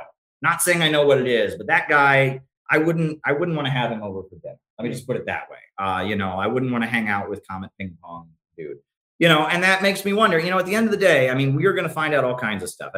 The Epstein thing, the amount of stuff out there about that has just kind of been ignored by the media, the amount of politicians who rode on his plane, who aren't in jail. And there's something going on there, but the idea that they're all satanic pedophile, no, I don't buy that. Right. But in a way, it's like projection, right? It's working people know in their bones that the ruling class is evil. Okay. They know that. They know these people have no loyalty to the country. They have no loyalty to any religion. All they care about is their money and their profits. They're destroying this country. They're waging wars for their profits. They're evil. And so QAnon is like a way they can express that without Marxist ideology. We need to give them Marxist ideology so they can express it in scientific terms. But, QAnon, Pizzagate, these are ways that working people who know that something is rotten in the state of Denmark, it's a way that they can express the alienation they feel. And I don't think it's the enemy. I think it's wrong in a lot of cases, but I don't think it's the enemy. And that's kind of my position on that kind of thing. And then on top of that, I think QAnon is more of it comes from the inside. It was an attempt to actually kind of mobilize something based on those sentiments. If you watch the Saxton lectures that I gave the Saxton lectures last spring. I can go watch them. They've gotten thousands and thousands of views. Saxton lecture 2.1. I talked about how the bourgeois revolution has two sides, right? That when feudalism was being overthrown, on the one hand, you had this struggle for science. You had this feeling that we're going to be scientific, we're going to be rational. But then also among the bourgeois revolutionaries, there was this weird backwardness. There was this weird desire, like, instead of being more scientific and more rational, we're going to be more primitive and more spiritual and more, for example, I use the example, Joy to the World, great Christmas song, Joy to the World. That song has nothing to do with Christianity. Listen to it. Joy to the world, the Lord is come. Let earth receive her king. Let every heart prepare him room, and heaven and nature sing. It has nothing to do with Christianity. It's clearly it's an Odinist song. It's about, that Odin, the ancient god of Valhalla and Odin, he comes back to earth once a year at Christmas time to breathe life back into the earth when everything's dying in wintertime. And to welcome his coming, we put up the green, holly, because it's green all year round. And, it's the myth of Odin, right? It's once a year, breathing life back into the earth. That's what it's about. And there's a lot of weird things like that. At the time that capitalism was being overthrown, on the one hand, you had people that were saying, okay, we're going to be completely scientific now. The restraints of the Catholic Church, that said, you got burned at the stake if you said the earth was not the center of the universe, they're lifted. But then on the other hand, you have these people that said, oh, wow, now we want to go further backward. I believe the guy who came up with the heliocentric universe, I think it was Copernicus. He argued the sun was the center of the universe. It's been revealed he was part of some kind of secret society that were sun worshipers, and they were digging into like ancient pre-Christian practices in Europe, worshiping the sun. So, there was like a weird, and you had, who was the guy who talked about the noble savages? There was this figure in the French Revolution, Voltaire or Rousseau. He had this idea that things were better before civilization. Right. And that what we call like anarcho-primitivism and stuff, that's always been a weird tendency among the ruling class. They've always had, some that want science and all that, but among like the ultra rich and all that, there's always been this weird belief that if we just have this big orgasmic explosion and we can go back to like hunter-gatherer times and that'll be better. And that'll be like the great correction. Right. And you see this among I've heard Bill Gates has made statements like this among some of these environmentalists. It's like the idea is there's too many people in the world, civilization is bad, and we need this big orgasmic climax, and then we'll go back to hunter-gatherer times and live in nature, and it'll be so nice. And that is I would argue a very dangerous mindset. It's rooted in Malthusianism, it's rooted in anti-humanism. And that a lot of the elite believe that. So if you want to say they're satanic, they're not literally worshiping Satan, but they do have this narrative in their mind that they see historical progress as bad. They want to go backward. They do have this kind of weird admiration for paganism and pre-Christian ideas. So I talked about that in the Saxton lectures a little bit. And, this is a part of like the what you call the revolutionary intelligentsia. This is like Freudianism gets into this, and the synthetic left, not scientific Marxism, but like anarchism, and some of the bohemian middle class trends, really tap into those kind of feelings. A lot of the occultist mindset, Aleister Crowley, that kind of thing, practices that involve a lot of hypnotism, for example, the occultist kind of mindset. Some of that feeds into that kind of thinking. All right, what's the next question? All right, CPI Midwest when? Well, the plan is that we will do something in mid-May in Chicago. We are waiting for a number of things that are up in the air. But once we have information, we will set a date, and volunteers are going to come to town and start building it. We may do it a little bit differently. There's a lot of things that need to be worked out between now and then. But the idea is late April, we'll start building for a mid-May conference in the Chicago area, somewhere in Chicagoland. Might be in Indiana, might be in Southern Michigan, might be in Illinois itself, might actually be in Chicago, but sometime in mid-May, we will have a conference in the Midwest. But if you're located in the Midwest, we already have people there. The Students and Youth for a New America Club in Indiana, they sent me this beautiful picture of when they all took the pledge and joined, in Evansville, Indiana. There's a nice chapter of Students and Youth for a New America. The Chicago Center for Political Innovation, the great people out there. You got Samuel Netton. Who else do we have out there? You got Dana Annex, great violinist who's with them.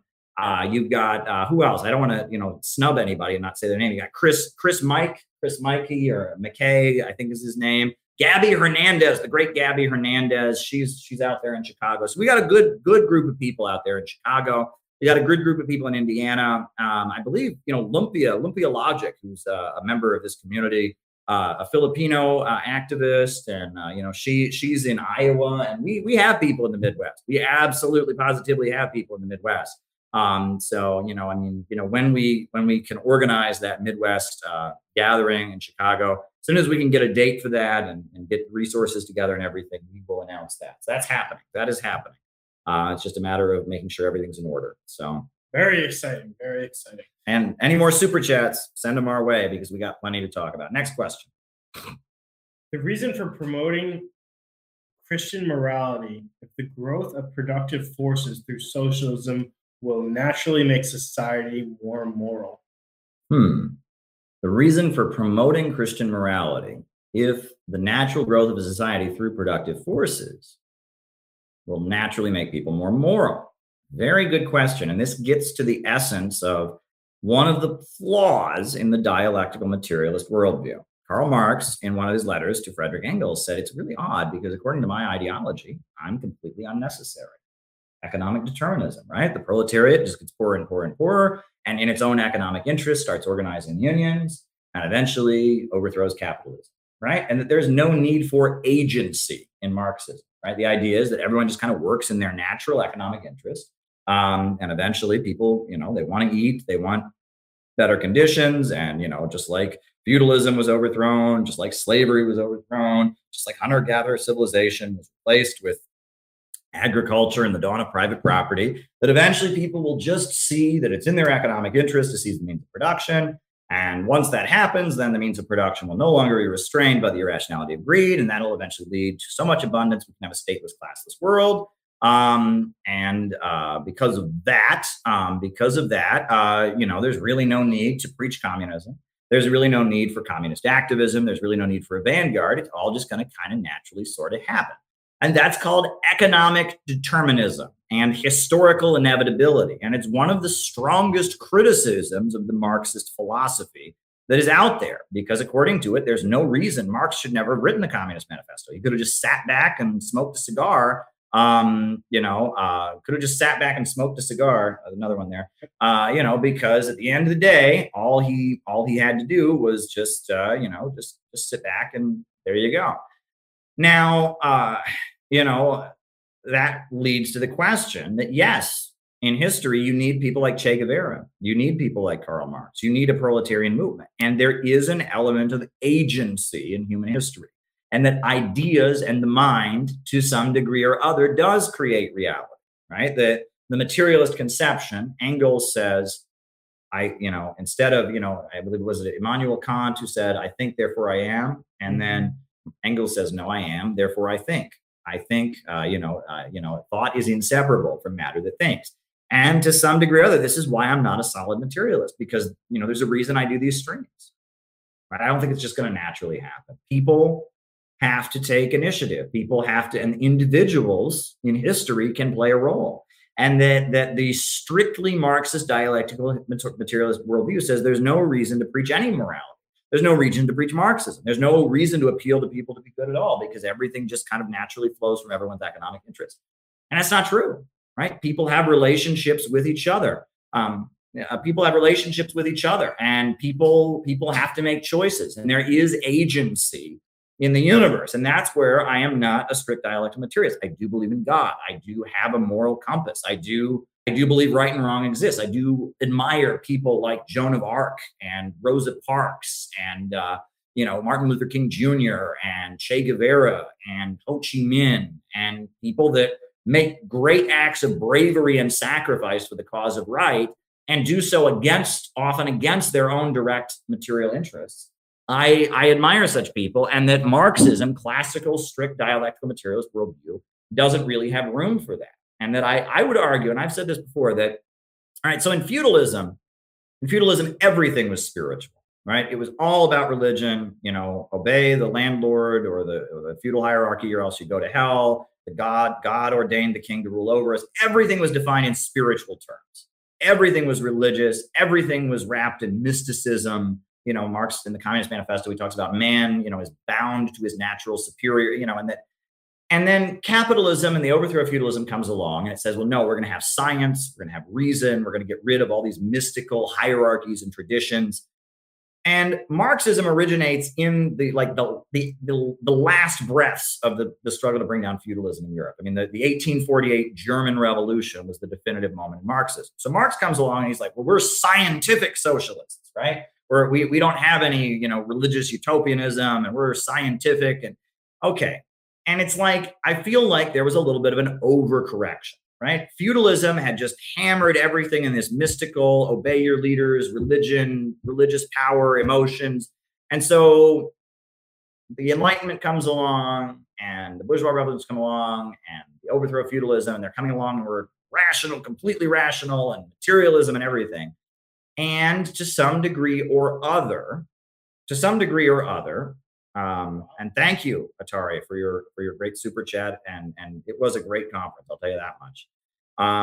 It was a great conference, and Marxism comes along and says we're going to be completely rational, and and scientific, and that this was a weakness of Marxism. And this is actually very interesting. So, you have the crisis of Marxism, right? That Marx comes along, he lives, he dies, he builds labor unions, he starts the Marxist movement. And then after Marx's death, Marxism just flourishes all across Europe. All across Europe, you have Marxist parties forming, labor unions are forming, Marxists are getting elected to parliament, Marxist marching bands and choirs and schools. Marxism was everywhere in Europe and in the United States. And, like the most popular book in the United States was Looking Backward, this novel about how the USA was going to become a socialist paradise by the year 2000. And socialism was everywhere, but the revolution wasn't happening. And Lenin had the correct understanding about why that was. It was because of imperialism, because certain sections of the working class, because capitalism was moving into the monopoly stage of imperialism, were starting to get so much, their living standard was going up, and so they were becoming less revolutionary. However, there's another thinker, and this is where it gets really interesting. There's a thinker who was actually a big influence on fascism, George Sorel. George Sorel, the anarchist and revisionist Marxist syndicalist George Sorel comes along.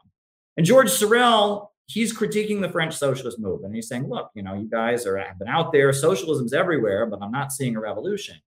And George Sorel comes along, and he's not critiquing things in material terms. He's saying there's a spiritual problem.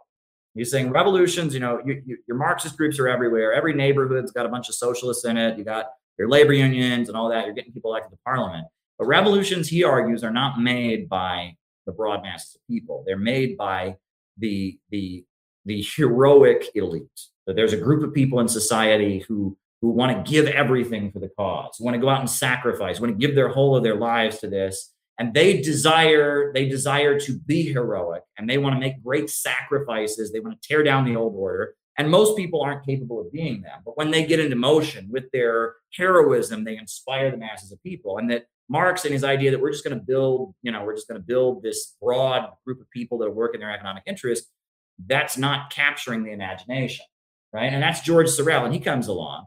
And George Sorel, he's saying that basically that Marxism is not capturing the spiritual energy of Europeans. So he's coming along, and he actually becomes a monarchist, right? He's saying that basically, that the mystical admiration of the French monarchy will inspire the proletariat. And in the name of Marxism, he's actually embracing a lot of very conservative ideas, And so at the time of George Sorel's death, he dies in 1922. He writes this obit. He's basically like some of his last articles. He's saying that Bolshevism in Russia, with its vanguard party, the party of a new type, is proof that he was right. But he's also saying that Benito Mussolini and fascism in Italy are also proof that he was right. And that both of them, the revolutions that are happening, the rise of fascism in Italy and the Bolshevik movement, are both showing that his critique of Marxism, that it was this kind of stale economist movement, was correct, and that the revolutions, the changes being made by vanguards, right? And I think that's a very fascinating critique. And I mean, I've been reading Lenin for years, but when I discovered Sorel, I think he's onto something. The problem is that Sorel is reactionary. Sorel is saying, okay, in order to capture this spiritual energy and power, we need to go back to full-on conservative ideas like monarchism, like anti-Semitism, et cetera. And I don't agree with that, obviously. I believe in historical progress. And he basically is rejecting the notion of historical progress and arguing that revolutionary anti-capitalist movements need to tap into kind of ancient mystical traditions, right? And that's Mussolini actually said that George Sorel was his greatest inspiration. Interesting. Lenin and Sorel never talked. I don't know. There's no record. But George Sorel thought that Lenin's theory of the vanguard party, the party of new type, was kind of a confirmation. I think that George Sorel's answers were wrong, but his critique was correct. And I think he's right that just plain economic determinism does actually have this stale effect. And it wasn't simply, yes, the labor aristocracy. I think Lenin's economic analysis is the primary reason the Marxist movement was failing in Europe. But there was a spiritual question that was being missed. And that Sorel was right in saying that there is, that if you're not tapping into people's desire to be heroic and revolutionary, it's all just kind of, hey, work in your own economic interest, it'll all just naturally happen. You're not going to unleash people's heroic power. And there's a reason that the Bolsheviks formed their party of a new type. And that a lot of the Bolsheviks in the party of new type, when it started in the Bolshevik party, were not working in their economic interest. They were from wealthy families.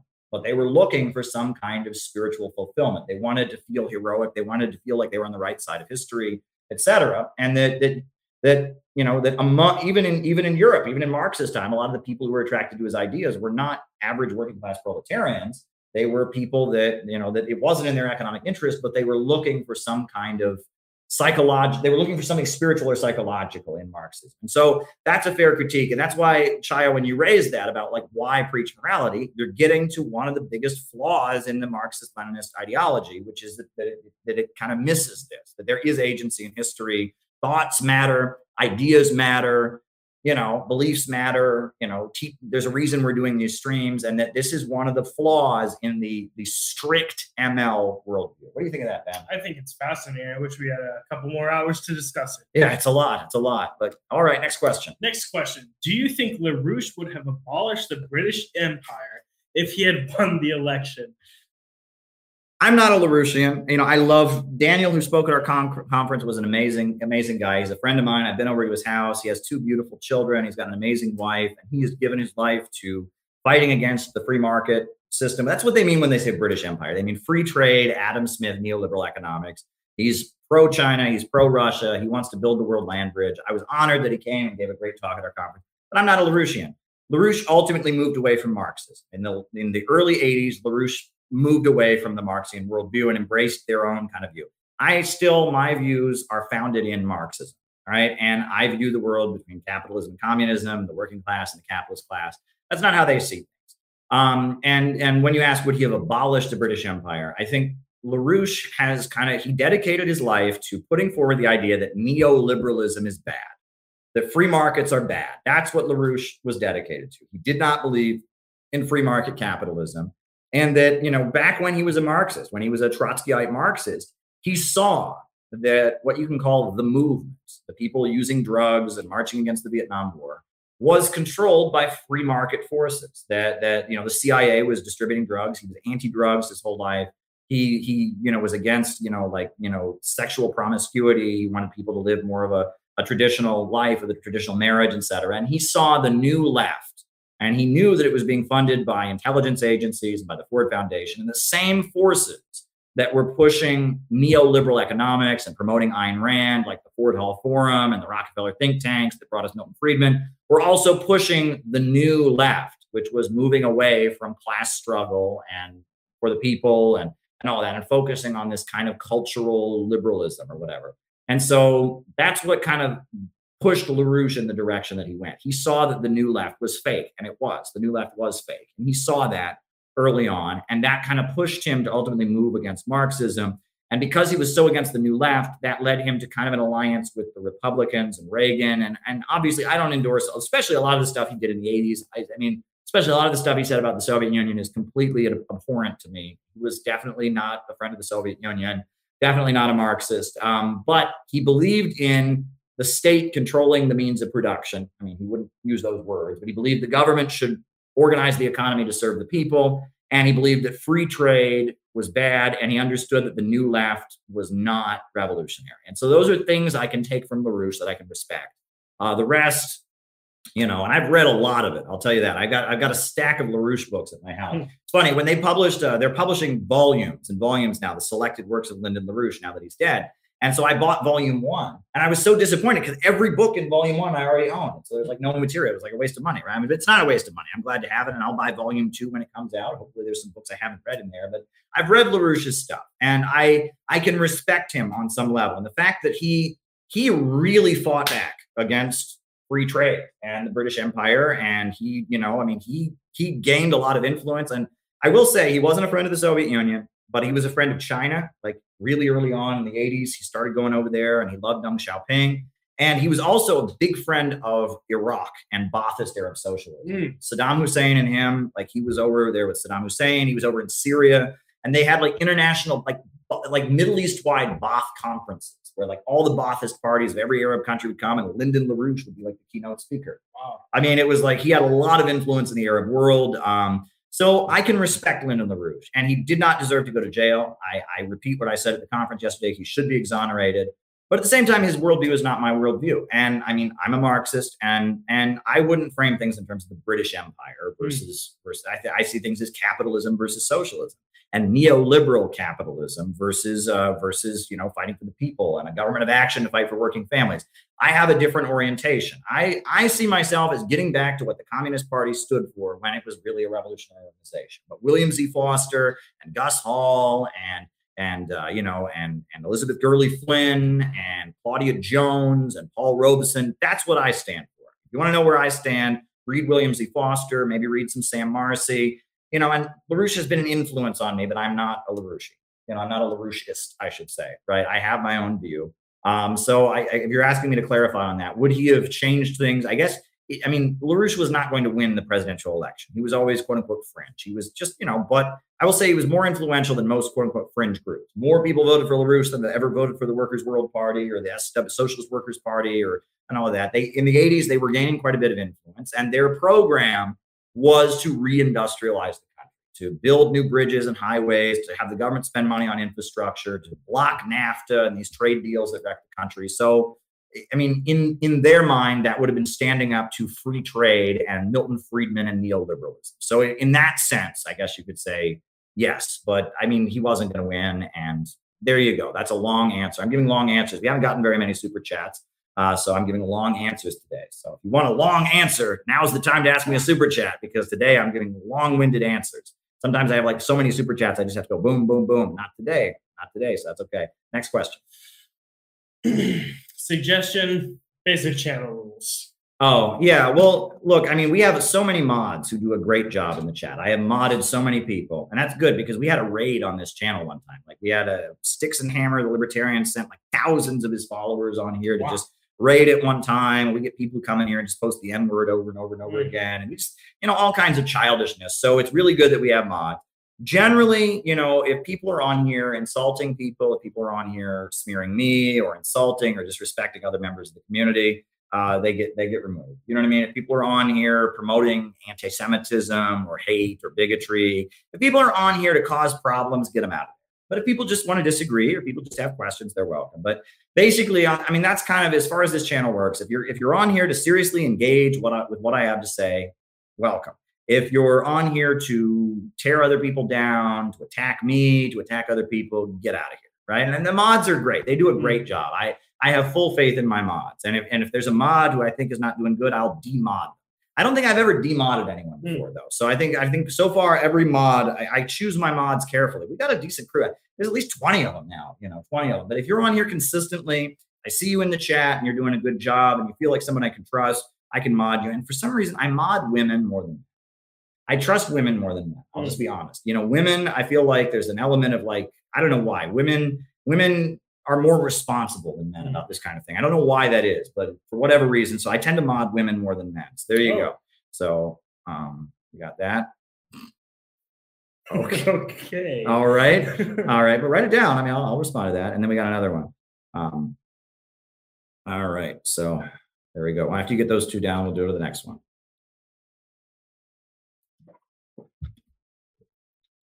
Okay. Yeah, we're about an hour and 42 minutes in, so we'll just keep going. So the next one's about the petrodollar.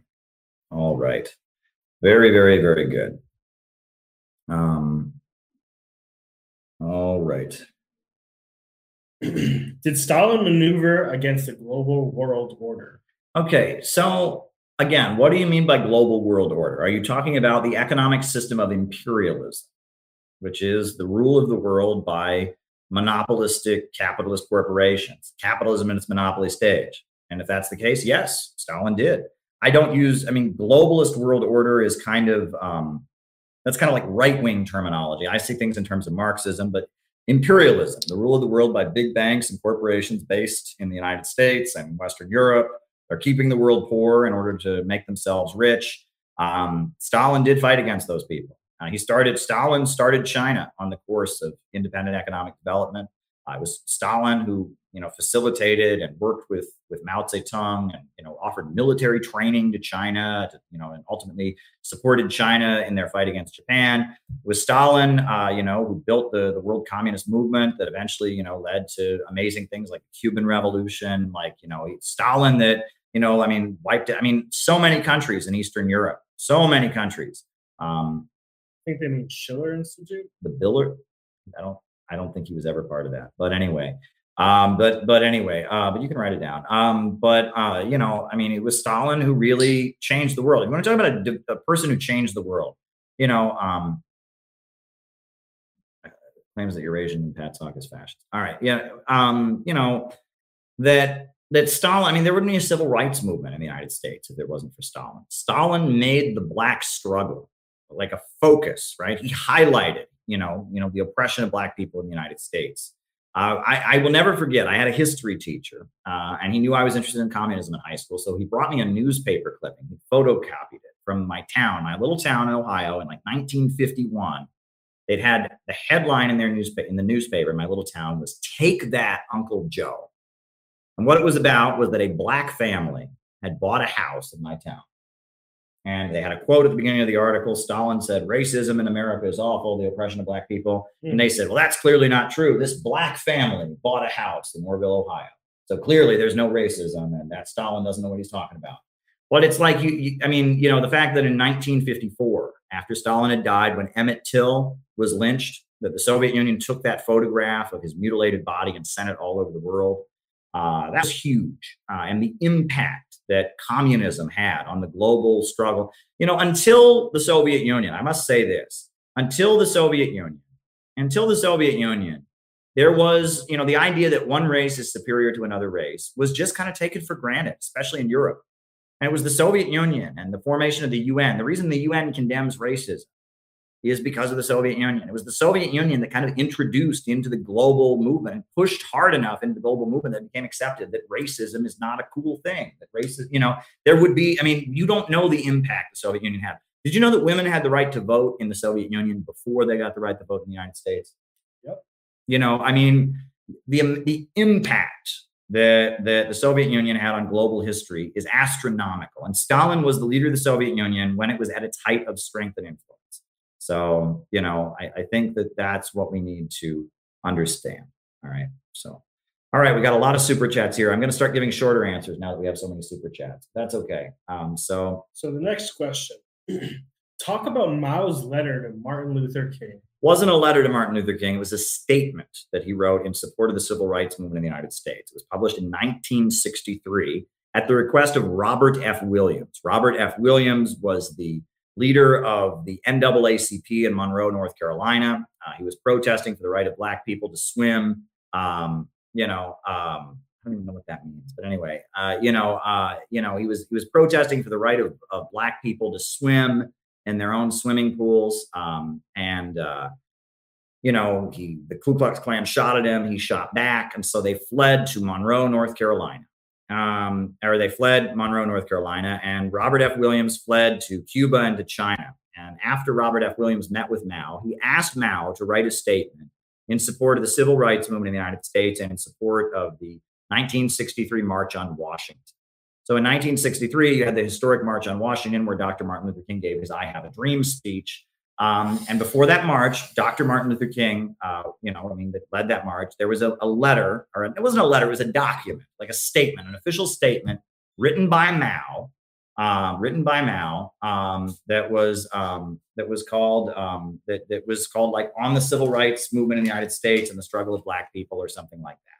And it was published, and then the Workers' World Party, the Sam Marcy Workers' World Party, they're the ones that distributed it at the march. They distributed like 20,000 copies of it to people attending that march. After Martin Luther King Jr. died, Mao wrote another statement called "On the Assassination of Dr. Martin," which was like about how even though Dr. Martin Luther King believed in nonviolence, the imperialists still murdered him, and this shows how ruthless U.S. imperialism is, etc. So there you go. Next question. Next question. Not sure if serious, but exonerate Bill Clinton and Bill Cosby, anti-British fighters. Bill Clinton was definitely not an anti-British fighter. He pushed neoliberalism like crazy. I mean, it's not a question of being anti-British. In my mind, it's a question of, anti-free market, free trade, anti-imperialism. Bill Clinton was definitely not that. Destroyed Yugoslavia, bombed Iraq, murdered people with sanctions. On top of that, Bill Clinton pushed neoliberalism, NAFTA in the United States, destroying the welfare system, throwing all kinds of low-income mothers off welfare in the United States. Bill Clinton was an awful president, in my view. Now, Bill Clinton, I think it's a little bit interesting that Bill Clinton, he was he was a Democrat, but he was more in with the neocons than most Democrats. Jimmy Carter had been the previous Democratic president. He had come out of that Brzezinski school, and that's where Obama and Biden come out of. They're like Brzezinskiites. Bill Clinton was much more of a Democrat who was in with the neocons, which is a little bit interesting, right? So Bill Clinton governed a little bit different than Biden does. He governed a little bit different than Obama does. Definitely wasn't Jimmy Carter. But Bill Clinton was awful. I mean, his whole thing was he brought neoliberal economics into the Democratic Party. The Republican Party had thoroughly embraced the teachings of Milton Friedman and Ayn Rand and Friedrich von Hayek and all of that. But it was Bill Clinton with his Democratic Leadership Council that brought neoliberal economics into the Democratic Party. Bill Clinton was basically he was the kind of the mirror to New Labor, right? So in Britain, after the fall of the Soviet Union, the Labor Party claims falsely to be a socialist party. And it said they had clause 4 in their manifesto or their constitution or their bylaws or whatever it was called, clause 4 that said we in the Labor Party, we advocate a society where the means of production are controlled by the people. Well, Tony Blair came along and got rid of clause 4, and he came along and just like Bill Clinton, Tony Blair was a brilliant orator and he sounded like a populist. Tony Blair, you listen to Tony Blair talk, listen to a Tony Blair speech, great speaker. Maybe on there, some people in Britain are having trouble getting by. It bothers me. As a British person, I don't want any mother to be. I mean, he sounded like a populist, but the whole thrust of his career was privatizations, neoliberalism, cutback. Bill Clinton was like that. He comes along, I come from a little place called home, and I'm fighting for the poor people against the big corporations, tax cuts for the. It sounds like a populist. I mean, you can bet that Bill Clinton studied Huey Long. He had videos of Huey Long talking. He studied it. He sounded like a Southern populist. He sounded like a Southern populist, but the thrust of what Bill Clinton did was push neoliberalism. And it was the same thing. He said, Bill Clinton said that the DLC, the Democratic Party, is stuck in the old far left ways. We got to get back to average Americans. Tony Blair comes along. The world has changed, but the Labor Party hasn't. We're believing in outdated concepts like class struggle.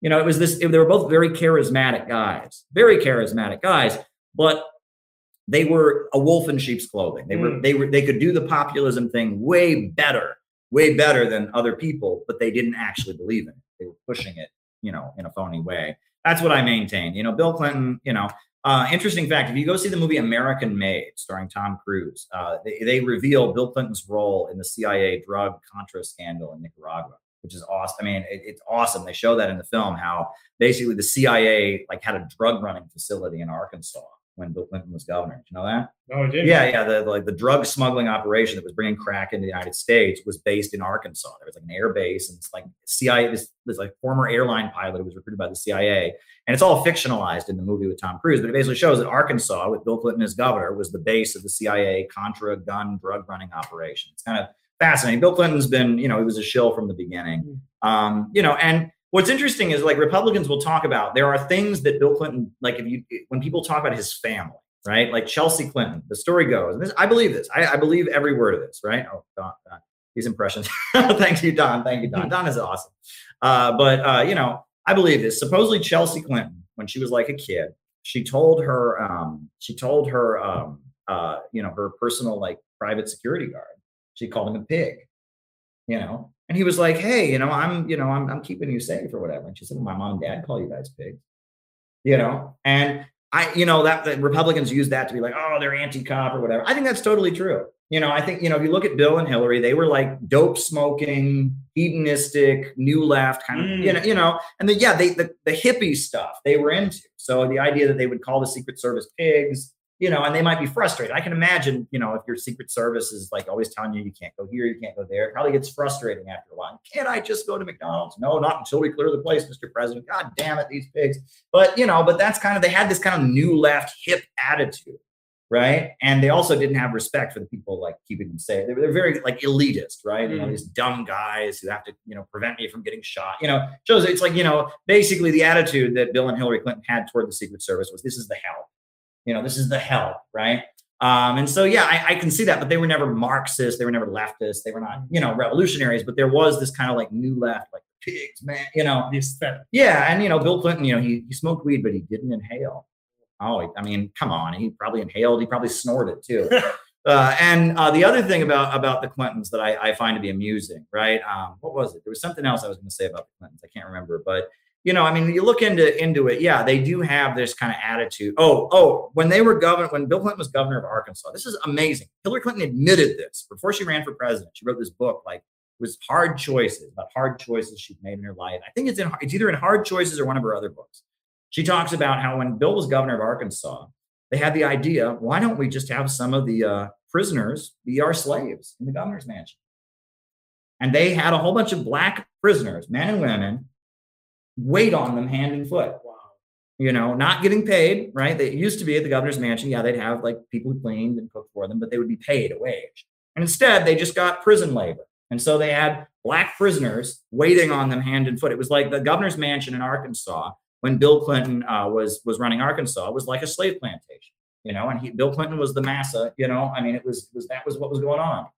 I mean, it's horrible, right? And I think Hillary Clinton put that out there right before her presidential campaign, just so you guys know, because they knew that might, hurt her. Now that we're woke in the United States, we don't like that kind of thing. That was Bill Clinton. But you also remember that Bill Clinton, in a lot of ways, nowadays the Democratic Party is all woke, but Bill Clinton's presidential campaign in 1992 was very much not only an attack on economic leftism, it was a racial counter-revolution in a lot of ways. Bill Clinton, he ranted against a rapper named Sister Souljah. Right, he was invited by Jesse Jackson to speak at this civil rights event, and the night before they'd had this rapper called Sister Souljah speak, and so Bill Clinton used his speech to rant against this rapper, Sister Souljah, and how she was quote unquote anti-white and was disrespecting police officers, and it was all. And then the other thing is that in Arkansas, when Bill Clinton was the governor, they had the prison, but they started a prison labor thing, like a chain gang. They restarted the chain gangs, and Bill Clinton actually had a commercial. I kid you not, a commercial with him posing with prison chain gangs. He's like, here in Arkansas, we believe in being tough on crime. I may be a Democrat, but when people do time, they got to do the time. I mean, it was very much an FU. It was not just an economic, counter-revolution. It was an FU to the civil rights movement. So, and that's, all of that doesn't fit Hillary Clinton's kind of woke image that she's got now. So there you go.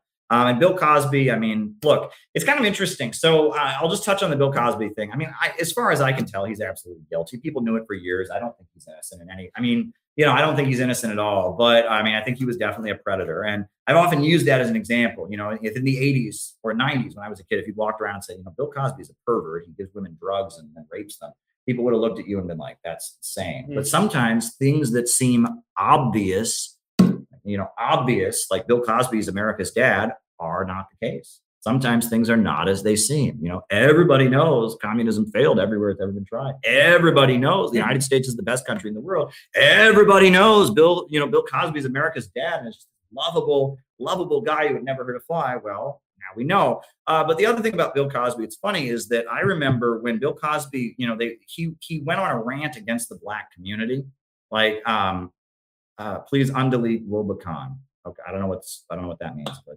anyway, he went on a rant against the black community. He gave this kind of personal responsibility rant. And I remember I was in high school, I was around the RCP Bob Avakian people, and they were always they made it their mission to protest Bill Cosby. It was kind of hilarious. They were F Bill Cosby or something. It was a little odd, but he was considered right wing back then. But now we know all the details about it. Next question.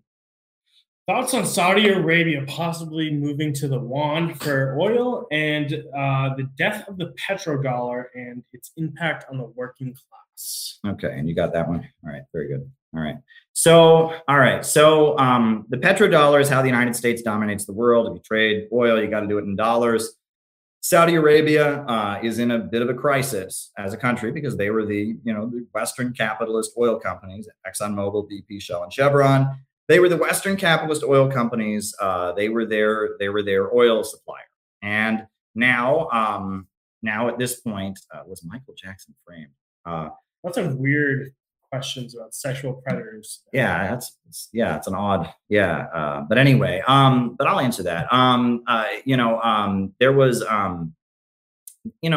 Saudi Arabia is in a crisis because right now in the United States, we have energy independence because of fracking. The United States is the world's top producer of oil because of hydraulic fracking, because of deep sea drilling. If Saudi Arabia were to cut off the United States in oil, it would cause problems, but the United States wouldn't shut down. It wouldn't be like the 70s where the OPEC boycott, caused the United States, the gas stations all shut down. And there was that wouldn't be like that. The United States could have a situation where at this point we're a net exporter of oil, not a net importer. And because of that, we produce enough oil to sustain ourselves here in the United States. Saudi Arabia is no longer as valuable as the United States. And the USA knows that. And I think, Trump was in the faction that was pro-Saudi Arabia. Trump was in the faction that was pro-Saudi Arabia. And what was it? And, Biden, it seems to be anti-Saudi Arabia, but he's still arming them. So he's not really anti-Saudi Arabia, but the Jamal Khashoggi thing, there are divisions within the deep state when it comes to Saudi Arabia. So Saudi Arabia is exploring more independence right now. And their relationship with Russia is expanding. Their relationship with China is expanding. They're realizing the USA doesn't need them like it once did. I know that the Crown Prince bin Salman is exploring. He's experimenting. Could I try to study Singapore and model Saudi Arabia on Singapore? But Saudi Arabia is a very authoritarian. Saudi Arabia is actually a great example of state capitalism, right? People often say to me, "Well, Caleb, you want the state to control the means of production. That's state capitalism." No, it's not. I want the means of production to be operated for the benefit of society, right? That's what I want. I want the means of production to serve the people, a popular government and revolutionary communities controlling the means of production. State capitalism is like Saudi Arabia, where the means of production still function according to profits. Those oil rigs are still operated to make profits for the Saudi royal family. The whole Saudi economy is centered around making profits for the bin Laden family that has a state monopoly on construction. It's a profit-centered economy. A third of the country are guest workers, slaves, for example, but the government is heavily involved in facilitating, right? And that's like Singapore. Singapore is state capitalism also. It's a for-profit economy. There's 4 families that run Singapore. The government is heavily involved in enforcing their monopoly, but it's still a for-profit economy. It's not like the government is not controlling the means of production, forcing the economy to work in the interest of the people. The government is controlling the means of production and forcing them to work in the interest of 4 families who are extracting profits, and that's state capitalism, right? So there you go. Next question. Claims that Eurasianism and patriotic socialism are fascist. Well, no. I mean, fascism, I wish you had a scientific understanding of fascism.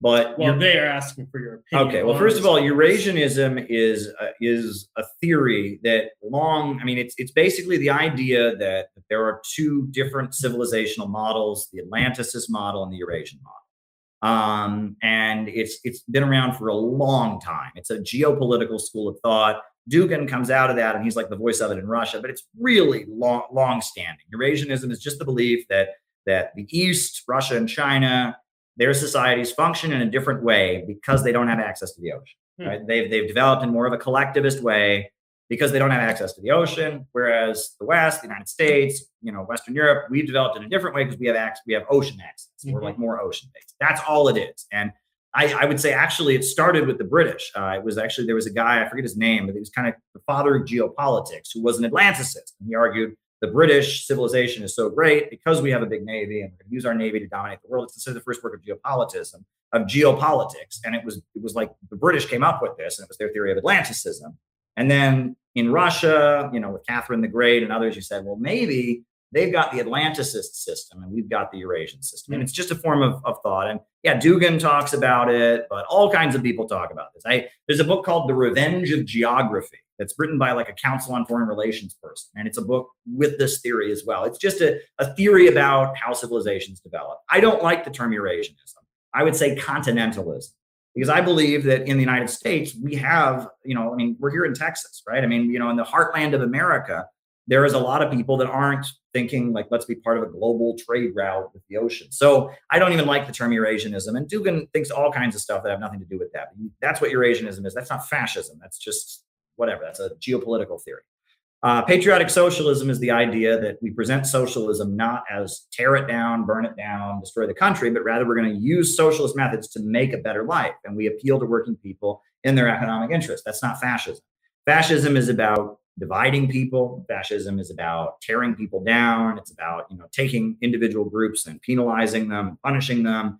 Fascism is, capitalism in decay. It's a form of Bonapartism where the capitalist state, basically tries to stabilize the economy with a mobilization of destruction, concentration camps and militarizations and stuff. That's not what we advocate. So it's not fascism, right? Fascism is not flags. Fascism is not patriotism. Fascism is not telling people that you want to make their lives better by controlling the means of production and having a rationally planned economy. That's not fascism. So I also don't like PATSOC. A lot of people have said, at first I kind of liked it. I thought, oh, okay, well, it's, like a short abbreviation.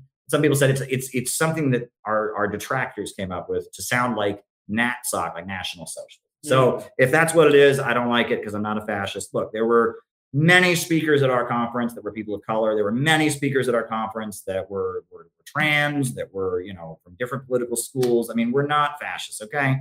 And no matter how many times I make clear what we stand for, I mean, we actually opened our CPI Pledge of Unity has in the pledge to eliminate all traces of fascism from the earth, to unite the peoples of all races, all nationalities, all beliefs.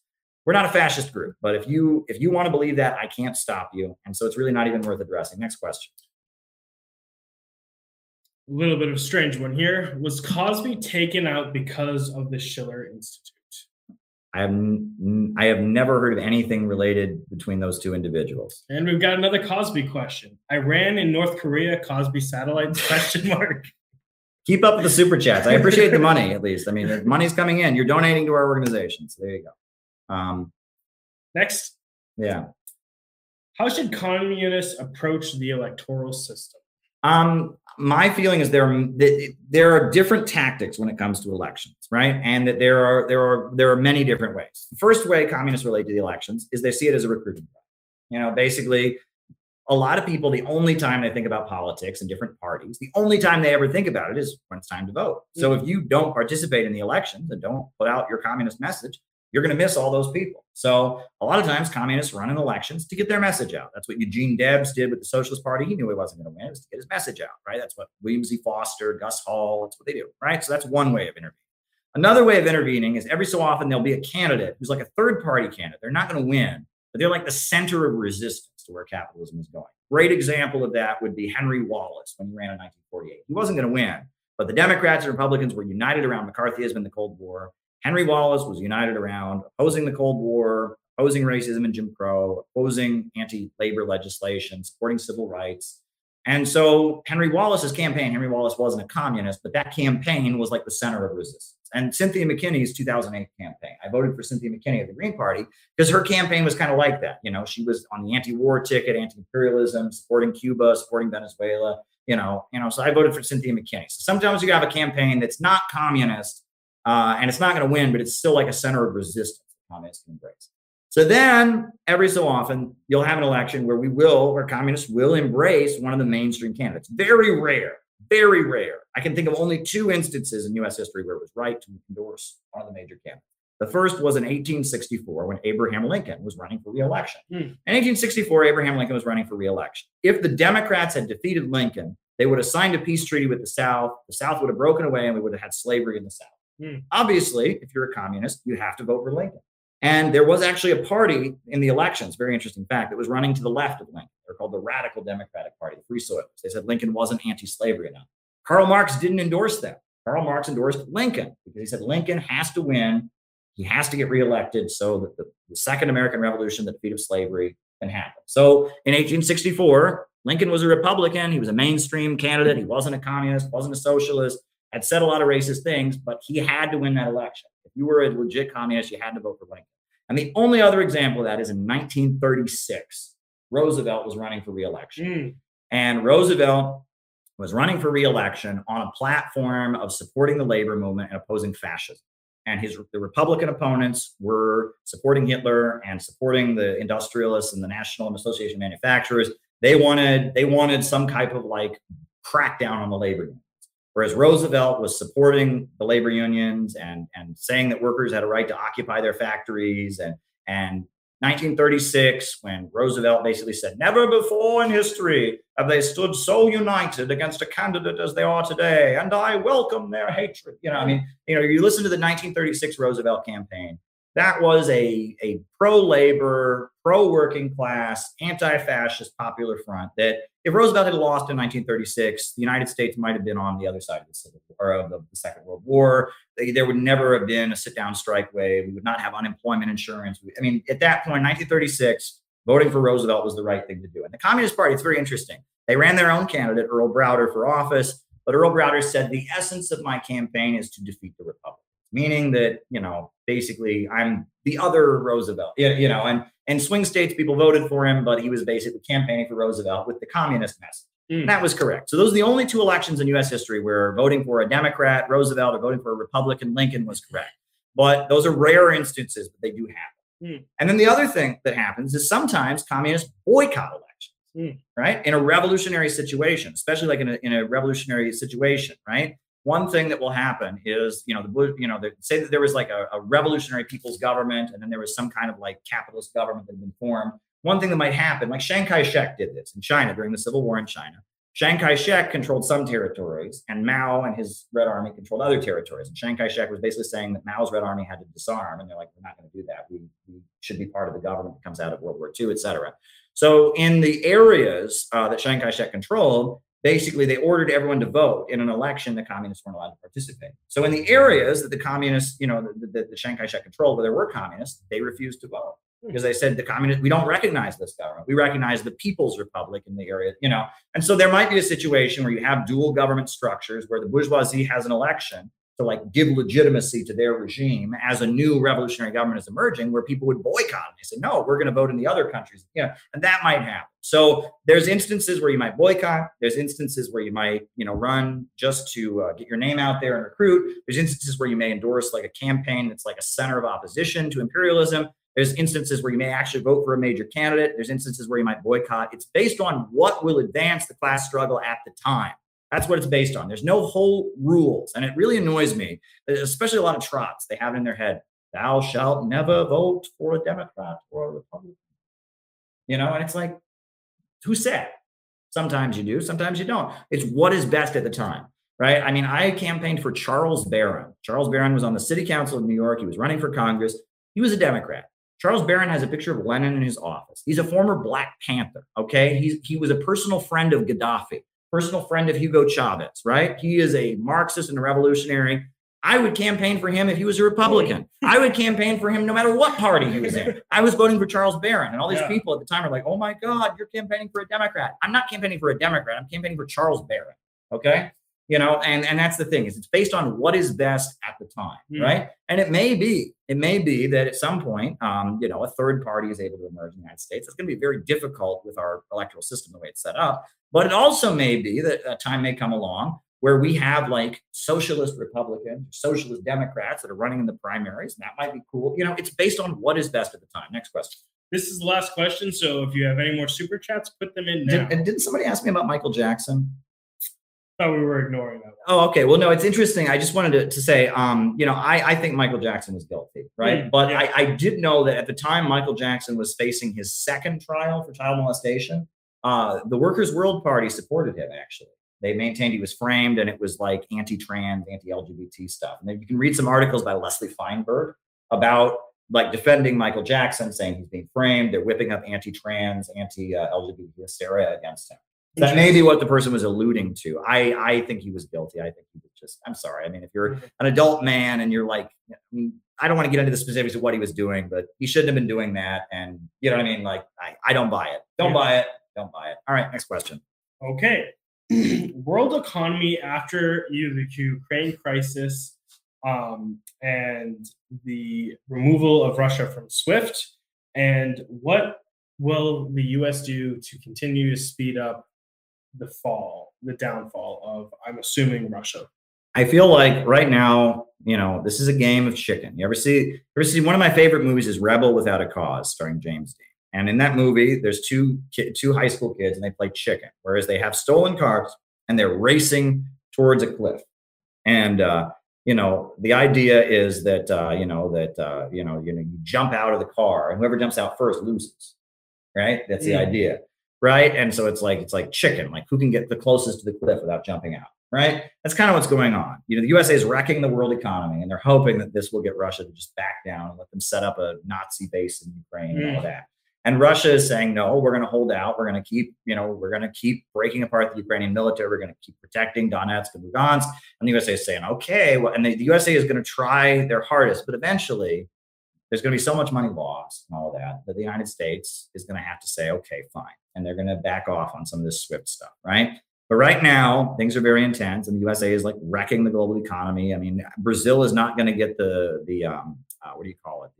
The what do you call that? The stuff they put on the crops, the fertilizer they need, and it's having a disastrous impact. Now, not just Brazil either. Yeah, I mean, much of Europe, many African countries. This is an absolute disastrous move. That said, there is this weird among the Biden people. They kind of want to wreck the world economy because then that like concentrates power in the hands of monopolies, and so we will see what comes out of this. But yeah, it's having a devastating effect on the world economy, and that they're saying to Russia, like, yeah, it's this kind of game they're playing where they're trying to see how much pain they can inflict on Russia before Russia backs down. Russia's going to keep going, and we're going to see who backs down first, basically.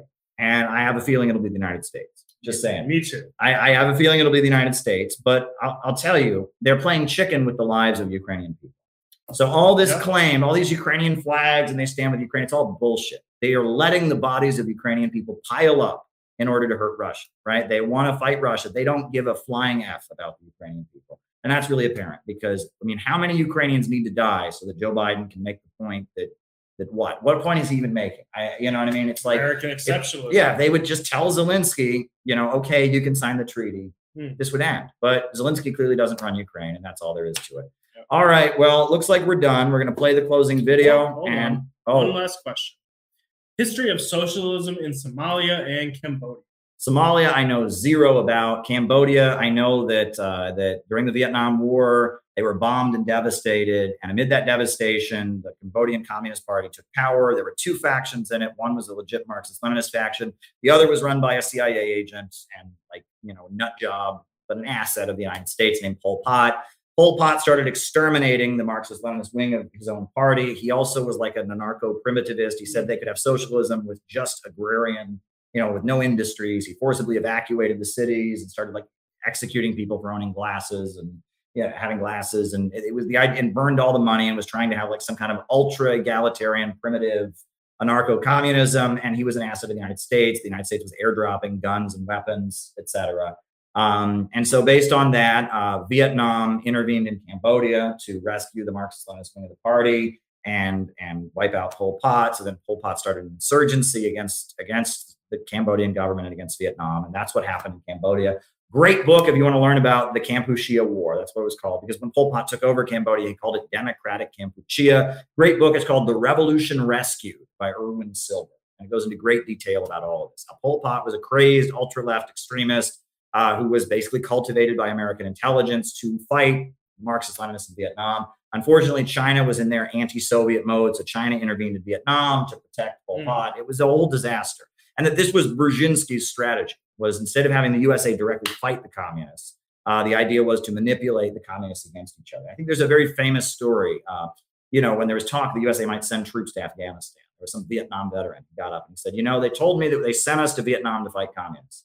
But now the American government is giving guns to Cambodian communists so that they can kill Vietnamese communists. And then now they're being attacked by the Chinese communists, allegedly because the Vietnamese are agents of the Russian communists. Yeah. He says, seems to me this isn't really about communism. And it wasn't about communism. It was about keeping Indochina poor. That's what it was about. It was about keeping Indochina poor and underdeveloped, a colony of U.S. imperialism. And if you look at what's happened in Vietnam, since the end of the Vietnam War, since 1980, when the Kampuchea War ended, everything's been increasing. Life expectancy has gone up. Living standards have gone up. The World Economic Forum says it's an economic miracle in Vietnam. Socialism, the socialist-oriented market economy, has done miracles for Vietnam.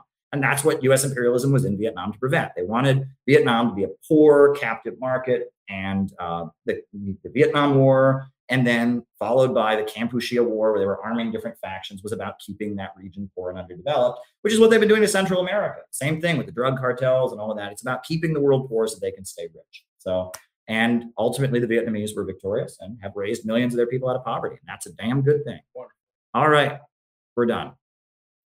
upsurge in the struggle against U.S. imperialism is now emerging throughout the world. Ever since World War II, U.S. imperialism and its followers have been continuously launching wars of aggression. But the people of various countries have been continuously waging revolutionary wars to defeat their aggression. And while the danger of a new world war still exists, and the people of all countries must get prepared, revolution is the main trend in the world today.